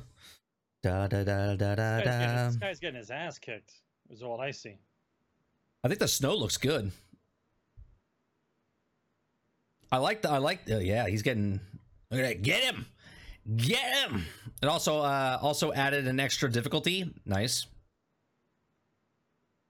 It's such a good game. I loved, even though I don't play it now, I loved the mechanics when I did play it. Like when I was in it, I played it for like 2.5, 3 months solid. I was playing this game, and I loved it. I thought it was fantastic. And here's the other realm, I think. Other life in the new world. I don't want to get copyright striked when I load this later. I think the bosses and stuff. Look at this guy, man. He looks fucking cool. It looks good. Is this something you're interested in, Sarge? Will you pick this up, or are you gonna wait another year after it comes out and play that? I don't know. Games don't hold interest like they did before, bro. There's just certain things that just don't hold my interest. I mean, it looks good. It looks good. Chat, what about you guys? Are you stoked about it? I know some of you are stoked about it. If you know the Monster Hunter series, the rank is G rank. I don't. From what I gather, it's 5 monsters they showed, but they said there'll be more. Well, I think over the time, I think they'll do more, right? Damn, that person just got wrecked. Is that like a moose? A moose meets something else? There you go, September 6th. September 6th, 2019. We'll see. We'll see what's going on by September. It's only 3 or 4 months away. All right, so let's see. It says Monster Hunter is set to grow even bigger this year with the release of Iceborne releasing on September 6th, the PS4 and Xbox One, and the PC release coming later this winter. You'll be able to explore a new region, new challenges, new gear, new crafting, new expansions intended for new players. Capcom has plans to make it launch at a great entry point for new players to celebrate the launch of Monster Hunter World's expansion. Players who haven't had a chance to dive into the game will be able to purchase the Master Edition of the game, which features all existing content along with the Iceborne expansion at launch. This edition of the game, so you get the old game plus this game for $60. So that's the Master Edition price at $60. So I'm assuming then this one is going to be like $30 expansion. That 40 there you go. You'll be able to buy the expansion separately for $40. So there you go. It's a $40 expansion. That makes much more sense. I was like, man, $60 for an expansion. We're talking like Star Wars Battlefront lining now. I don't think any expansion would be $60. Remember when they charged $50 for the season pass? For God's sakes. Yeah, but we all talked about that a year or two before that would happen. We all talked about the $100 game. Oh yeah, absolutely. And then Destiny came up before. Speaking of Destiny, we're going to talk about Destiny for a short time here. Destiny 2, Year 2, Exotic Catalysts in Destiny 2 are coming out. Now they got data mined. And I don't know. Here's my stance on Destiny right now, Sarge. I don't know what it is. They're coming out, and this is data mined. So there's new catalysts coming out. There's a Black Talon, Sybaris +1, Lord of Wolves, Malfeasance, 1,000 Voices, Queen Breaker, Trinity's Ghoul, Two-Tailed Fox, and Wave Splitter. Okay, now I only know a couple of these guns because I don't have that many guns of these types. Now these are the catalysts for them. So they were data mined. That all these guns, they don't know if they're coming out right when the next expansion comes out, or are they coming over the next, year, 6 months, or whatever. The next expansion to come out is Opulence for Destiny, right? It's the last part of the annual pass to drop. It drops on June 4th. The next expansion that comes out has been part of Year 2. I thought we're going into Year 3. well, technically it was year 2. Yeah, we are going to year 3, but it says, I don't know, the title of the thing says players data mine new year 2 exotic catalyst in Destiny 2. So we're still in year 2. September is year 3. So they data mined year 2. So that's what we're doing, right? So they data mine this stuff, and I look at it and I go, I'm really not interested in this right now. Opulence, I'm hoping, is more of a PvE. I hope it's more of the Forsaken way, not with the way they did with Gambit or the Forge. Now, a lot of people always argue with me. They're like, well, there is story elements in these expansions, but I'm not looking for play 20 matches of Gambit, do something and unlock, and then he gives me one line of something and says, oh, he's working with the 9 or he's part of this, right? I don't want that stuff. I want a expansion, because this is how I play games. A game comes out, I play the story. If I beat it in 5 or 6 hours or 8 hours, I'm done with it and I move on, right? I want that PvE content from beginning to end, finish it, and then if you want to keep going, that's cool.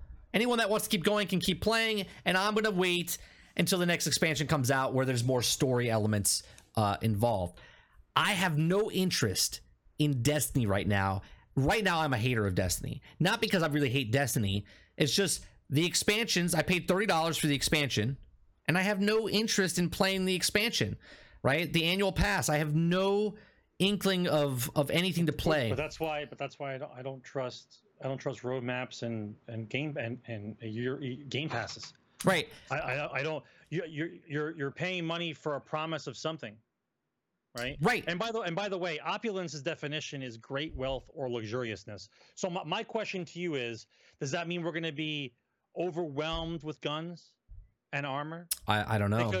Because when you label a DLC great wealth and luxuriousness, I'm thinking exotic weapons, exotic armor, tons of cash, tons of loot. Right. Like, that's how I look at it. So unless they change the loot drops and everything else starts raining or whatever else, it's, once again, we hit this in the beginning of the show. The game is not constructed for storytelling to advance the player's job in the game, which is to defend humanity. We're supposed to defend humanity against the great evils of the universe. Oh, the darkness, and we're supposed to go out and destroy these harder and harder bosses, right? That stops. All it is now is content to keep me playing, so I will eventually buy something in the store. Like, that's right. That's the purpose of the game. The purpose of the game is not to advance the story and the lore of this thing you invented. It's about just keeping you in the game with time gates and time frames that you'll accidentally want to buy something. I want that hat. Oh, I want that armor. I want that shiny thing, or whatever it is. Whatever it is. That's why I don't care anymore. Like, for me, if you told me that we were going to go back to square one and we're going to tell the story, and like the next chapter of the game is we started pushing out to the other bases that we had, and we were building, and now you got to defend the humans, the NPCs, you got to defend them, and then find out what the boss is coming from, and then you find out where his leader is, and then you have to like get enough armor and guns and reach a high enough level to where you can defeat that guy, and then that's the raid. Like, that to me is a progression for the story of Destiny, right? Not just a repetitive loop of hoping for a better gun and we're going to sprinkle some stuff in there.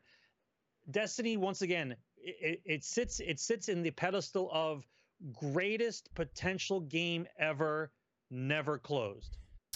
It never closed. So there's rumors going on, and these are rumors, that the darkness is coming. They're going to, this was insider information, that's all. Pyramid people are coming. Take a grain of salt to the information. The pyramid people are coming. The pyramid ships are going to come. They're going to have enemies on there, and there's going to be more enemies, classes of enemies in that one group than all of the groups combined, right? So the Fallen, the Cabal, like if there's like 4 or 5 different Cabals, and there's 4 or 5 Fallen, there's like 4 or 5 Vex. This particular race is supposed to have like 10 to 15 different types of people that you're fighting, Okay. 2, one of the things says that the Cabal is no longer going to be in the game as enemies.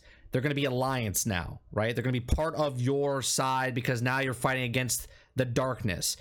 3, they say you're going to be part of the darkness, right? That's what the Gambit, the Drifter is. He knows how to, he's like Luke Skywalker. He's dabbled in the light side and the dark side, okay? And he's going to teach you how to darken it because you've already been using the dark elements supposedly in the Gambit in the lore. So here's my thing. If this is true, and there is a PvPvE element to the next rendition of Destiny 3, and they do get rid of the Cabal and the Fallen, and they're not your enemies anymore, but yet they're your foes, right? They're your friends. And the new guys come in. All I can hear in my head is a reset. No one's thinking of this, but they're going to reset everything again. Meaning all the weapons you have right now, all the catalysts that you get right now, all the stuff that you get right now will be for naught once again, right? Which you'll start back over because they'll have cool weapons on the dark side, and they'll have cool weapons on the light side, and they'll have all this other stuff. And that's all I hear in my head. Because nothing proves to me otherwise that they wouldn't do it for a third time, right? They wouldn't do it for a third time. And I don't know if I could deal with that if they said it, because I said if they reset me again, okay, where I lose everything because the tower that I'm in now blows up, okay, there's a mission that you go back to the old tower, okay, for a weapon in this latest update that they did. And I'm like, well, why can't you just go back and get the blueprints now and find weapon parts and stuff of the other weapons that you blew up, right?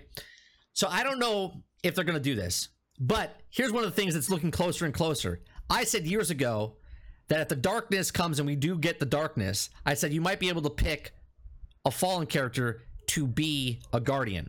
Okay, I said, like, imagine having the 4 arms and you're a guardian, you have guns and different things that you could do, and you're a fallen character, right? Oh, that would be too cool, bro. We can't do that. If they did that, I might come back in and play, even though I know it's the same shit over and over and they resetted me, but I'd be okay with it because if I pick that character, it's a brand new character anyway, so I wouldn't have all my weapons and all the stuff that I had before, right? Because it really doesn't fucking matter that what you've did all the other times. You're still just a character playing a game that gets resetted every 3 years. But like I said, it has so much potential to do something with that universe, and they fell off their entire track of what they wanted to do. Now, I understand that they're by themselves now. They're doing their own thing. I get it completely. I get it. But at the same time, I really don't believe that they are going to put into the game enough content that will make you want to stay. I believe right now this is basically lifeboat stuff, and they have a majority of their guys working on Destiny 3. Yeah, but even if they do this, right? Even if they do this, okay, Destiny 3 comes out, they have old Chicago, they have old Detroit. Okay, but they're getting rid of the EDZ. They're getting rid of the Cosmodrome. They get rid of Titan. Here, right. It's just this to this to this instead of going, here's Destiny 2 now. Oh, old Chicago. So now you have EDZ and Chicago and Detroit and this. No, it's just going to be that. That's what it is. That's the downfall for me. That's the downfall. I mean, everyone always talks about reusing old assets in a new way. I mean, I don't see why you wouldn't want to go back to the moon for a reason, but not like exactly the same moon. Like a few new just the other side areas. Of the moon. Yeah. Like, yeah, it's like another thing about you're going back to the moon, or you're going back to here. Like, just anything to keep the game expansive. So, like, you actually feel like you're going someplace. Yeah, but wouldn't it be cool if you went back to the moon, the exact locations you had, but since the Cabal attacked, it's all blown up and different things are there now, and they add more to it, so there's an actual different thing. So now the chamber below where the Hive War is completely fucking annihilated, it looks completely different. It's different, right? Do you know what I mean? I would be okay with that because it progresses with the actual story. Correct. I agree with you. Like what I still want is the main mission of the Guardians to be at the forefront of the story, which is that we're supposed to be protecting humanity. I would like to see like NPC bases on these other planets that you guys have, and then as part of the community events that happen, like you're supposed to protect a human settlement, and then maybe you have NPC guardians help you. You know what I'm saying? Yeah. Like maybe if you I'm just spitballing. Maybe if you find the pieces of the mission that you need, you could insert whatever words you want here. If you find the pieces that you need for this planet, then on the planet that you're on, because you did the mission, that when you activate the actual event, like the base is more defended, like it has guns on it now, like and stuff. So like when you have to fight, it's overwhelming odds. But since you found all the pieces, the base is more fortified. It's got turrets, it's got guns, the NPCs show up, and so like you can hold off the attack, as opposed to you visiting the planet, knowing it's getting attacked, you haven't done the mission yet, and the human base keeps getting annihilated. And you know what I'm saying? Like consequences to the action. Like I'm not saying complicate the game a lot, but I'm still under the impression that if I die, like if I'm with a fire team and I die, I should have some type of negative aspect happen. Yeah. Right. There should be a reason that if I die, then I get a negative. I get a negative experience thing, and I have to get my experience out of it before I can continue leveling. Or I lose a weapon, or I lose a piece of armor that I can't use. Like something that lowers my skill, so I have to switch weapons, or I can't use the same thing over and over again. Guns broke. Right, something, just any little thing that to attribute the fact that I lost. Because if you die, nothing matters, right? I'm coming back again. How badass! I would love that. I would love, now that you just said that, let's say I'm using I don't know, the Outbreak Prime. Okay, I'm fighting, and all of a sudden I get whacked and I die. Okay, but now my gun is broke, and now I can't use that gun until I repair it, and you can't repair it unless you use certain things. So you have to switch guns and use a different gun while you're in the thing. So that stops you from being gung-ho Rambo type thing. Yeah, that'd be good. I personally would like that. It's a little bit of an RPG thing. I mean, like, what give me some type of penalty for dying. Just something. It's not really a durability delta. But don't make it too complicated. And at the same time, make it so. Remember when there was a void thing? Hence why you have weapon parts. Sorry, go ahead. Yeah, exactly. So, you know, the thing that happened during not the raids, the what's the hardest strike called? What was the hardest strike called? The hardest. Oh, you're talking about Nightfall. Nightfall. Okay. So like during the Nightfall, okay, remember they give you like a void burn, and then like you all deck out yourself. No, it's already in the game, Dupless. It's already in the game. Right? Like you know that when you decked out all in void and you just go in and fucking crush guys. Right. Like you that sense of power thing. Okay, well, that can happen again, just that you have to figure out when, like what area can do that. And you're like, okay, well, this area is really hard, but we realize that if we deck ourselves out in this, we can get through it easier. Like that type of stuff. Like you have to give reasons for a game like this. You have to give reasons for the power trip. And this is a repeat conversation. That's the part that's missing for me. Right. You're either on the struggle bus or you get the right gear for the right thing and then you don't struggle. I don't get I'm 10 points lower than you in light level, and the light level really doesn't mean anything, but because I'm 10 points down, I can't kill anybody. You're gear checked. Right. I'm gear checked. It doesn't like that part of the mechanic of the game to me is now broken based on what they keep doing. Like you're a level, then you got a light level. Well, both of them don't mean anything. Right. I personally, I think the gear parts to repair your weapons are already in the game, Dupless. It's already in the game. It's weapon parts. You have weapon parts. You have weapon parts. You break down weapons to repair your weapons. That's what it would be. Right? It wouldn't be adding another currency. It would just be currencies. Yeah, there's no currency. It's already in the game, right? Because there's no penalty for dying. Zero penalty for dying. It's just you die and you're like, oh, I'm back. Here I come. Right? Imagine maybe you die 3 times before your weapon breaks. Whatever. Right? It does less damage. Something. Right? but not like ridiculous right away. But like if you get nuked, like you get nuked and you die, like you get hit by some kind of super blast or whatever, then your gun's broke. You wouldn't need to add another currency, or though. Your armor piece is broke. Right. Like it's just. I don't know. I think that would be interesting.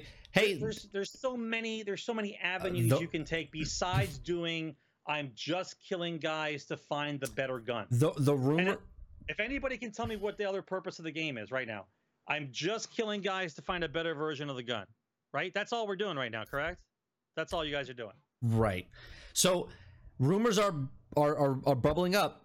The predictions that we made years ago about the faction wars looks like it might be true for Destiny 3 when it comes out. They're talking about like planet side type stuff in the game where factions where factions will take over certain places and stuff. So we'll see what happens going forward there. See, here's another one, Mike. I would like it to be where there's a faction war and you have to pick a side and you have to pick a side.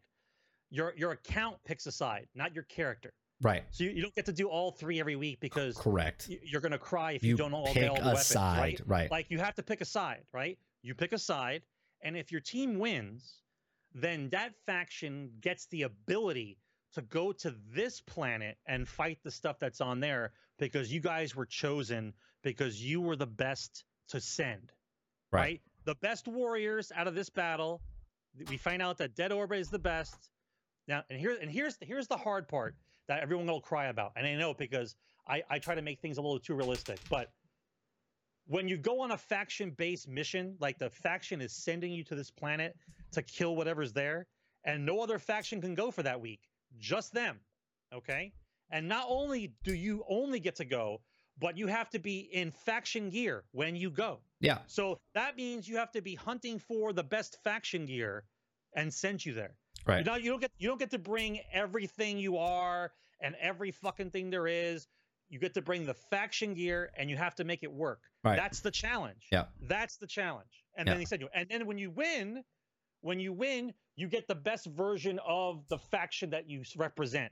And not every gun for every week, right? But like a piece of armor for that week. I'd be good with that. Right. So a reason to do what is in the game. A reason to do. And they still haven't figured it out yet, bro. They still haven't figured out what to do in that game. I can't believe after this much time, there's no faction war. I can't understand. 6 years. It'll be 6 years soon. I don't understand why you would not put you put the factions in there. You explain what they are. Full faction. Right. Full faction. Full faction gear. Yeah, no, full faction, Delta. Like if I'm Dead Orbit and I win this, they send you on a mission. That's your faction. You don't get to bring all the rest of your shit. You got to dress up in your faction. Use their weapons. Use their armor. Yep. You got to fucking go, and you got to go. That's what it is. That's what a faction is. This is our shit. You wouldn't be screwed. That it would give you a reason to find the guns of the faction, right? And to upgrade those guns and that armor, and then I get to go. It's not a time gate. It's a reason to find shit. I really, really want to just be in the room with them and just give them every idea I have and let them take it at this point. I just don't get what you want to do with this game. Like if you want people to play the game for the sake of buying items and not tell a story anymore, then for God's sakes, put the stuff in the game that makes them want to play. Faction war, faction sending this way, team-based stuff. Then maybe 1 week out of the month, instead of doing Iron Banner, you do an actual faction Armageddon where you log on, whatever faction you had picked, that's you. You don't get to jump around, and then it's all PvP for like that day or that weekend, and everyone's fighting everybody, right? And no matter what's going on, you're fighting the missions, and if other people show up, they're tagged as red, and everyone's fighting everyone. Maybe it's just for the weekend. Right. Maybe it's just for the weekend. And then we tally up the scores at the end. Yep. Just for shits and giggles to see what's up. Yep. All right. Going from Destiny, going to another game that just dropped the beta from their online is Red Dead Redemption 2 online beta, now just online. So, right. Now, I did say I had to find the video, but I'm pretty sure I said they would drop it sometime in May. Okay, I said either in March or May they would drop the beta in beta and make it full release, and what they did. Now with this, They added more co-op campaigns, so I think there's like 5 total missions.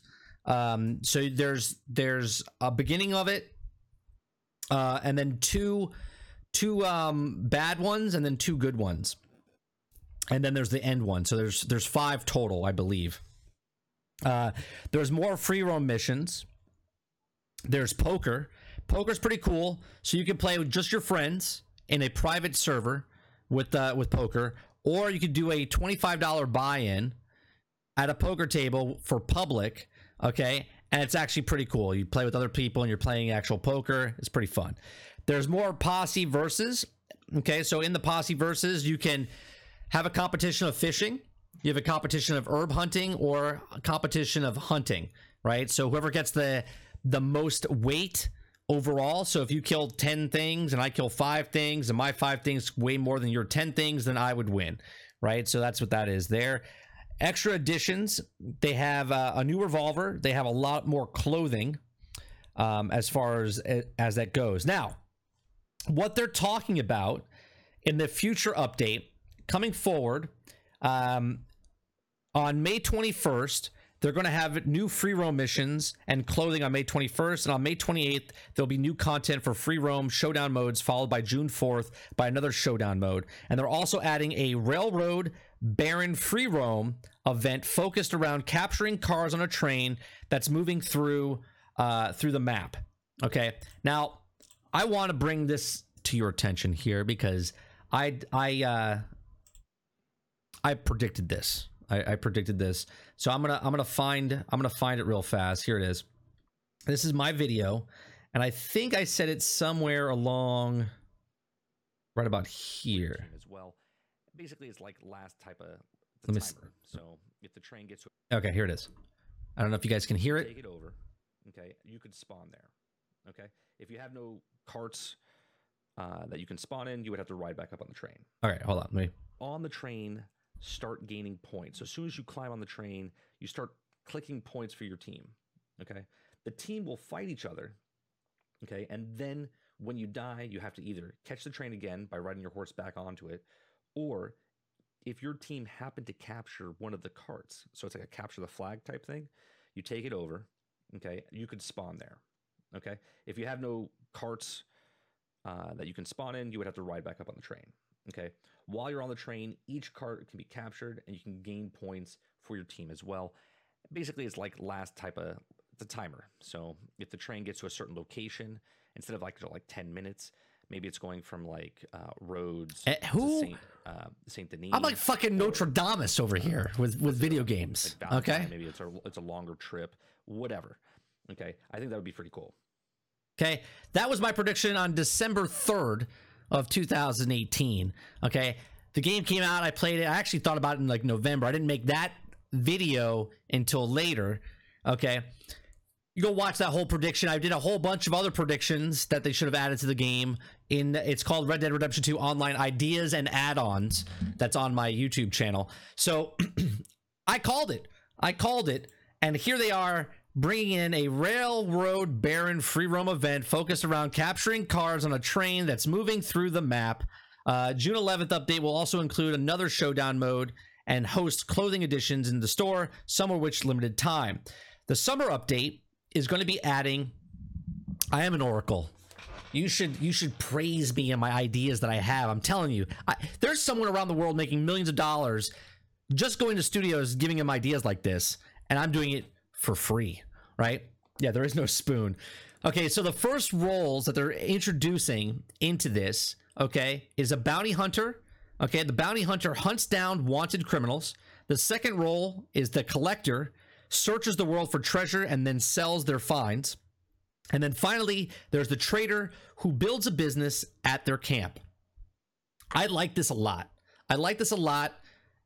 Oh, I can't hear you. Can't hear you, Sarge. There you go. You're good. I'm pretty sure I mentioned classes a while back. Right. So I like this a lot. Now, here's the thing with Red Dead Online. I think the game is a fantastic vision of what the game could be. Okay. With them adding classes like this, it's almost like role playing. Okay, now there was another article I couldn't find, but the creators of Grand Theft Auto said in an article, they said they're really interested in the role-playing aspect that people have done in Grand Theft Auto, right? But they didn't introduce that into Grand Theft Auto. The community created its own and created their own character and their persona, and then the people that role-play, they're not doing anything to level up. They're not doing anything. They're just literally in their own servers being a person. If they're a drug dealer, if they're a car dealer, if they're a mechanic, if they're just a whatever, okay? So they finally tapped into this after 6 years of Grand Theft Auto and like 4 years of actual role-playing, okay? And they're implementing this now, and I think the reason they're doing this is because a lot of people just don't know what they could be. So this is just the start. They're giving you Bounty Hunter, they're giving you Collector, and they're giving you Trader. I would love to have a business like they have in Grand Theft Auto. Like you own a nightclub, you own a weapon ring, you open... In Red Dead Redemption, it doesn't have to be so chaotic like that, like your missile dealership or something like that. In this, it could be very simplistic, but at the same time, you want to be a thief? You go up a skill tree or something as a thief, so you do thief things. If you want to be an outlaw, or I'm sorry, a lawman, okay, you go up a skill tree to be a lawman. You start off as a deputy, all right, and you move your way up as sheriff. Okay, so when you are online, you were talking about this a little bit earlier, Sarge. Let's say I'm online, I'm around Armadillo, right? Someone robs Armadillo. That's my district. I have to stop the criminal or thief, and I get XP for doing what I'm doing.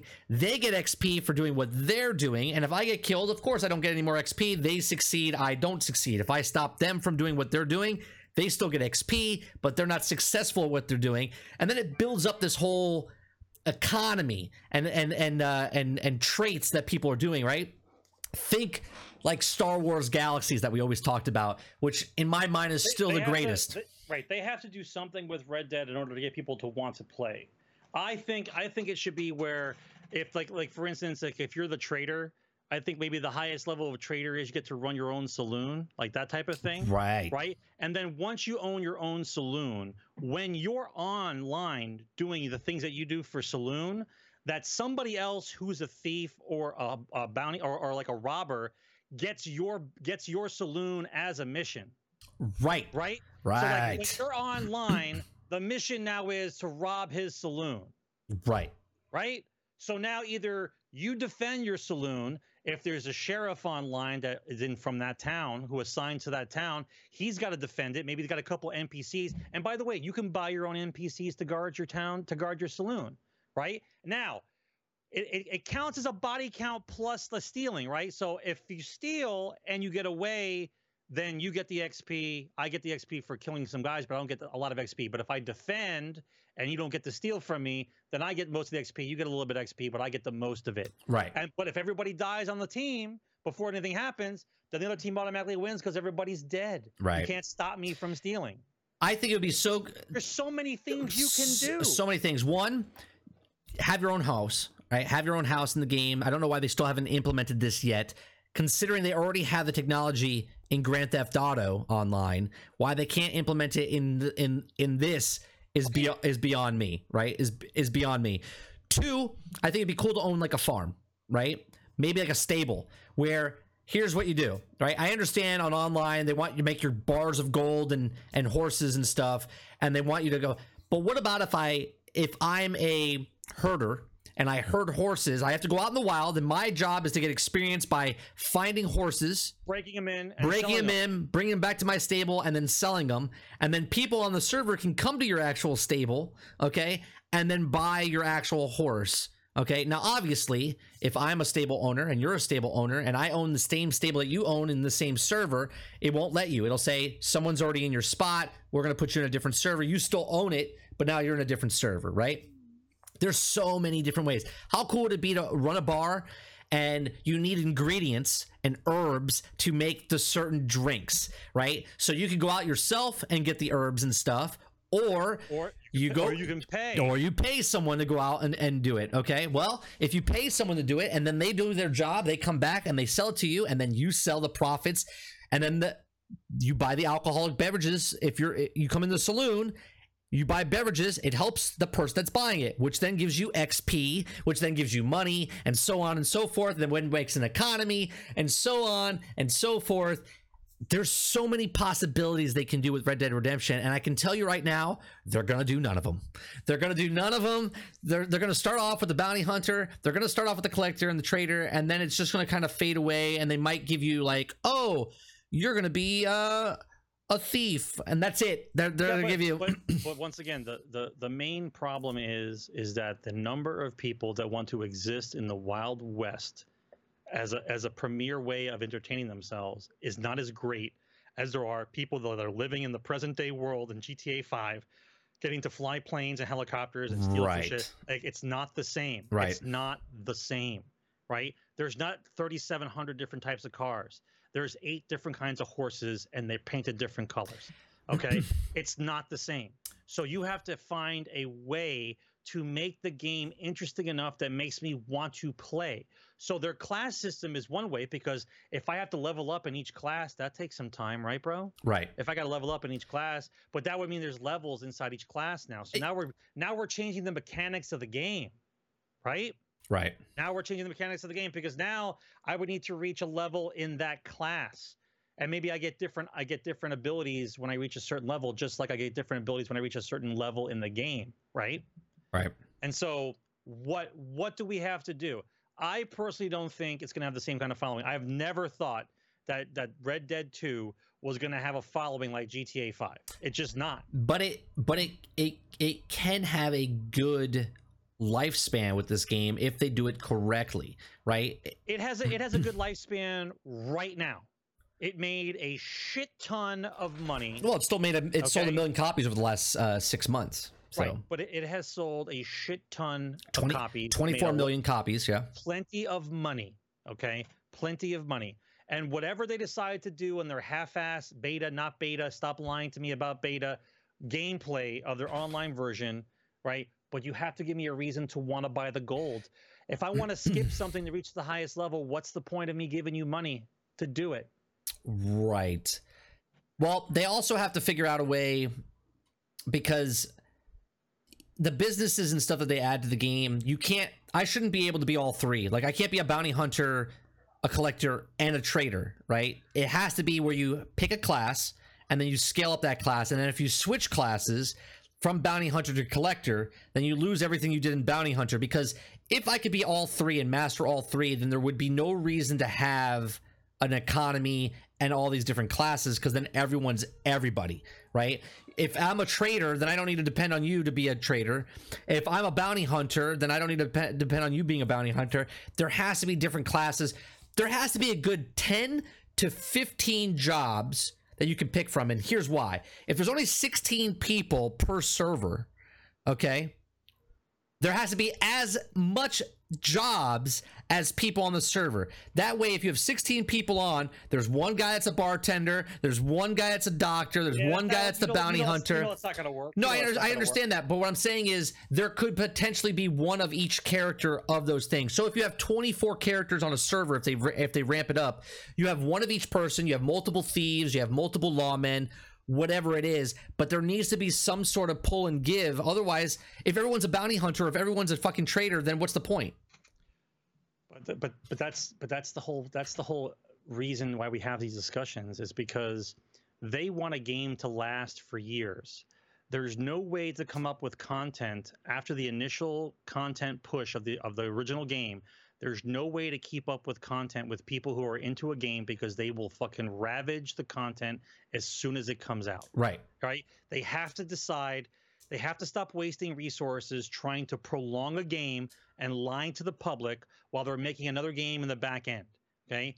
Make a game, sell a game. Make a game, sell a game. And I'll even give them this much more. Make a game, sell a game, make a DLC, sell a DLC. Right? No problem. But this constant trying to keep up with people's aspirations and the content hunger that they have, especially if they like a game, is not going to happen. It's impossible. It's impossible. All right. And that is the end of episode 170, Generation X Gaming, a weekly podcast that goes over a few of the top stories from the past week, and we rant along the way. We're here live every single Thursday, or most Thursdays, at 8 p.m. Eastern at mixer.com/30andstillgaming. You can join us each week at 8 p.m. or if you miss us, you can listen to the past broadcasts on iTunes, Spotify, Google Play, and Anchor.fm. The links are below. Actually, yeah, we can put it in chat. The people that are here are already here, so but you can hit it up at Anchor.fm. Please listen to the past broadcast. Fox listened to episodes 1 and 2 from 4 years ago and said that you predicted GameStop's failure 18 minutes in the front of the first episode. So there's definitely lots of stuff we've talked about over the years that we've predicted that have come true.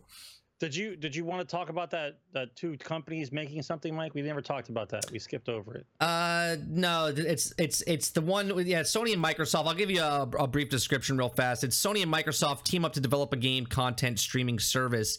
I'll read the article as much as I can. Sony, and creative entertainment company with solid foundation and technology. We collaborated closely with a multitude of content creators would capture the imagination of people around the world. And through the cutting-edge technology, we've proved the tool to bring the dreams of vision and reality. Sony President CEO said the statement, "For many years, Microsoft has been key business partner for us.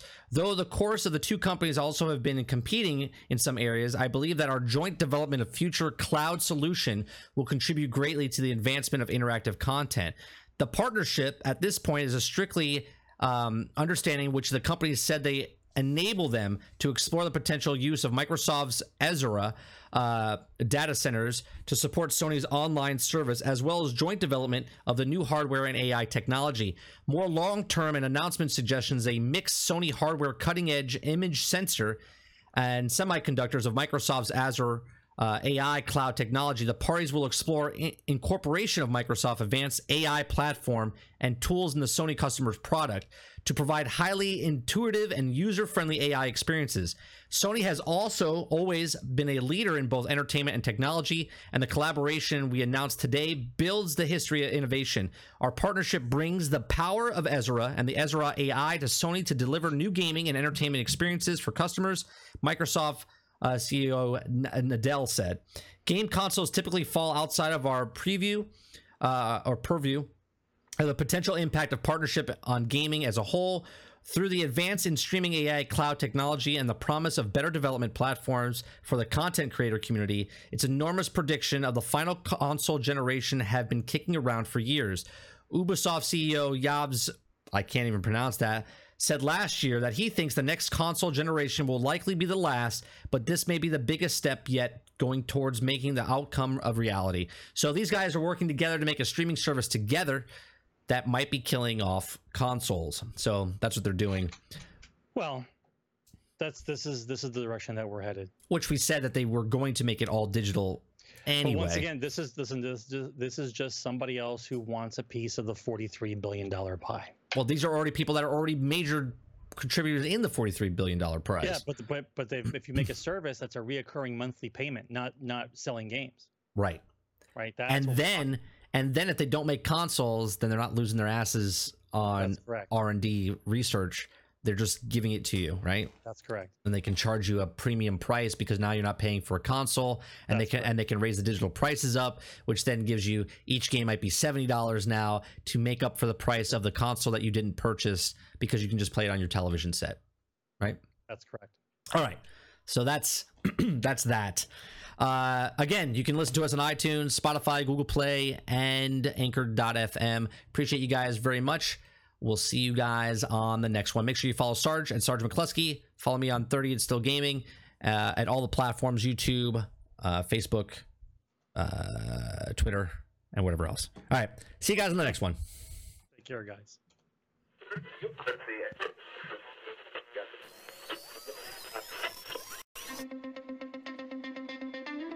They're two brothers and gamers that have been playing games since the early 1980s. Combined, they have over 65 years experience. Join them each week as they discuss and rant about gaming and entertainment news. This is Generation X Gaming.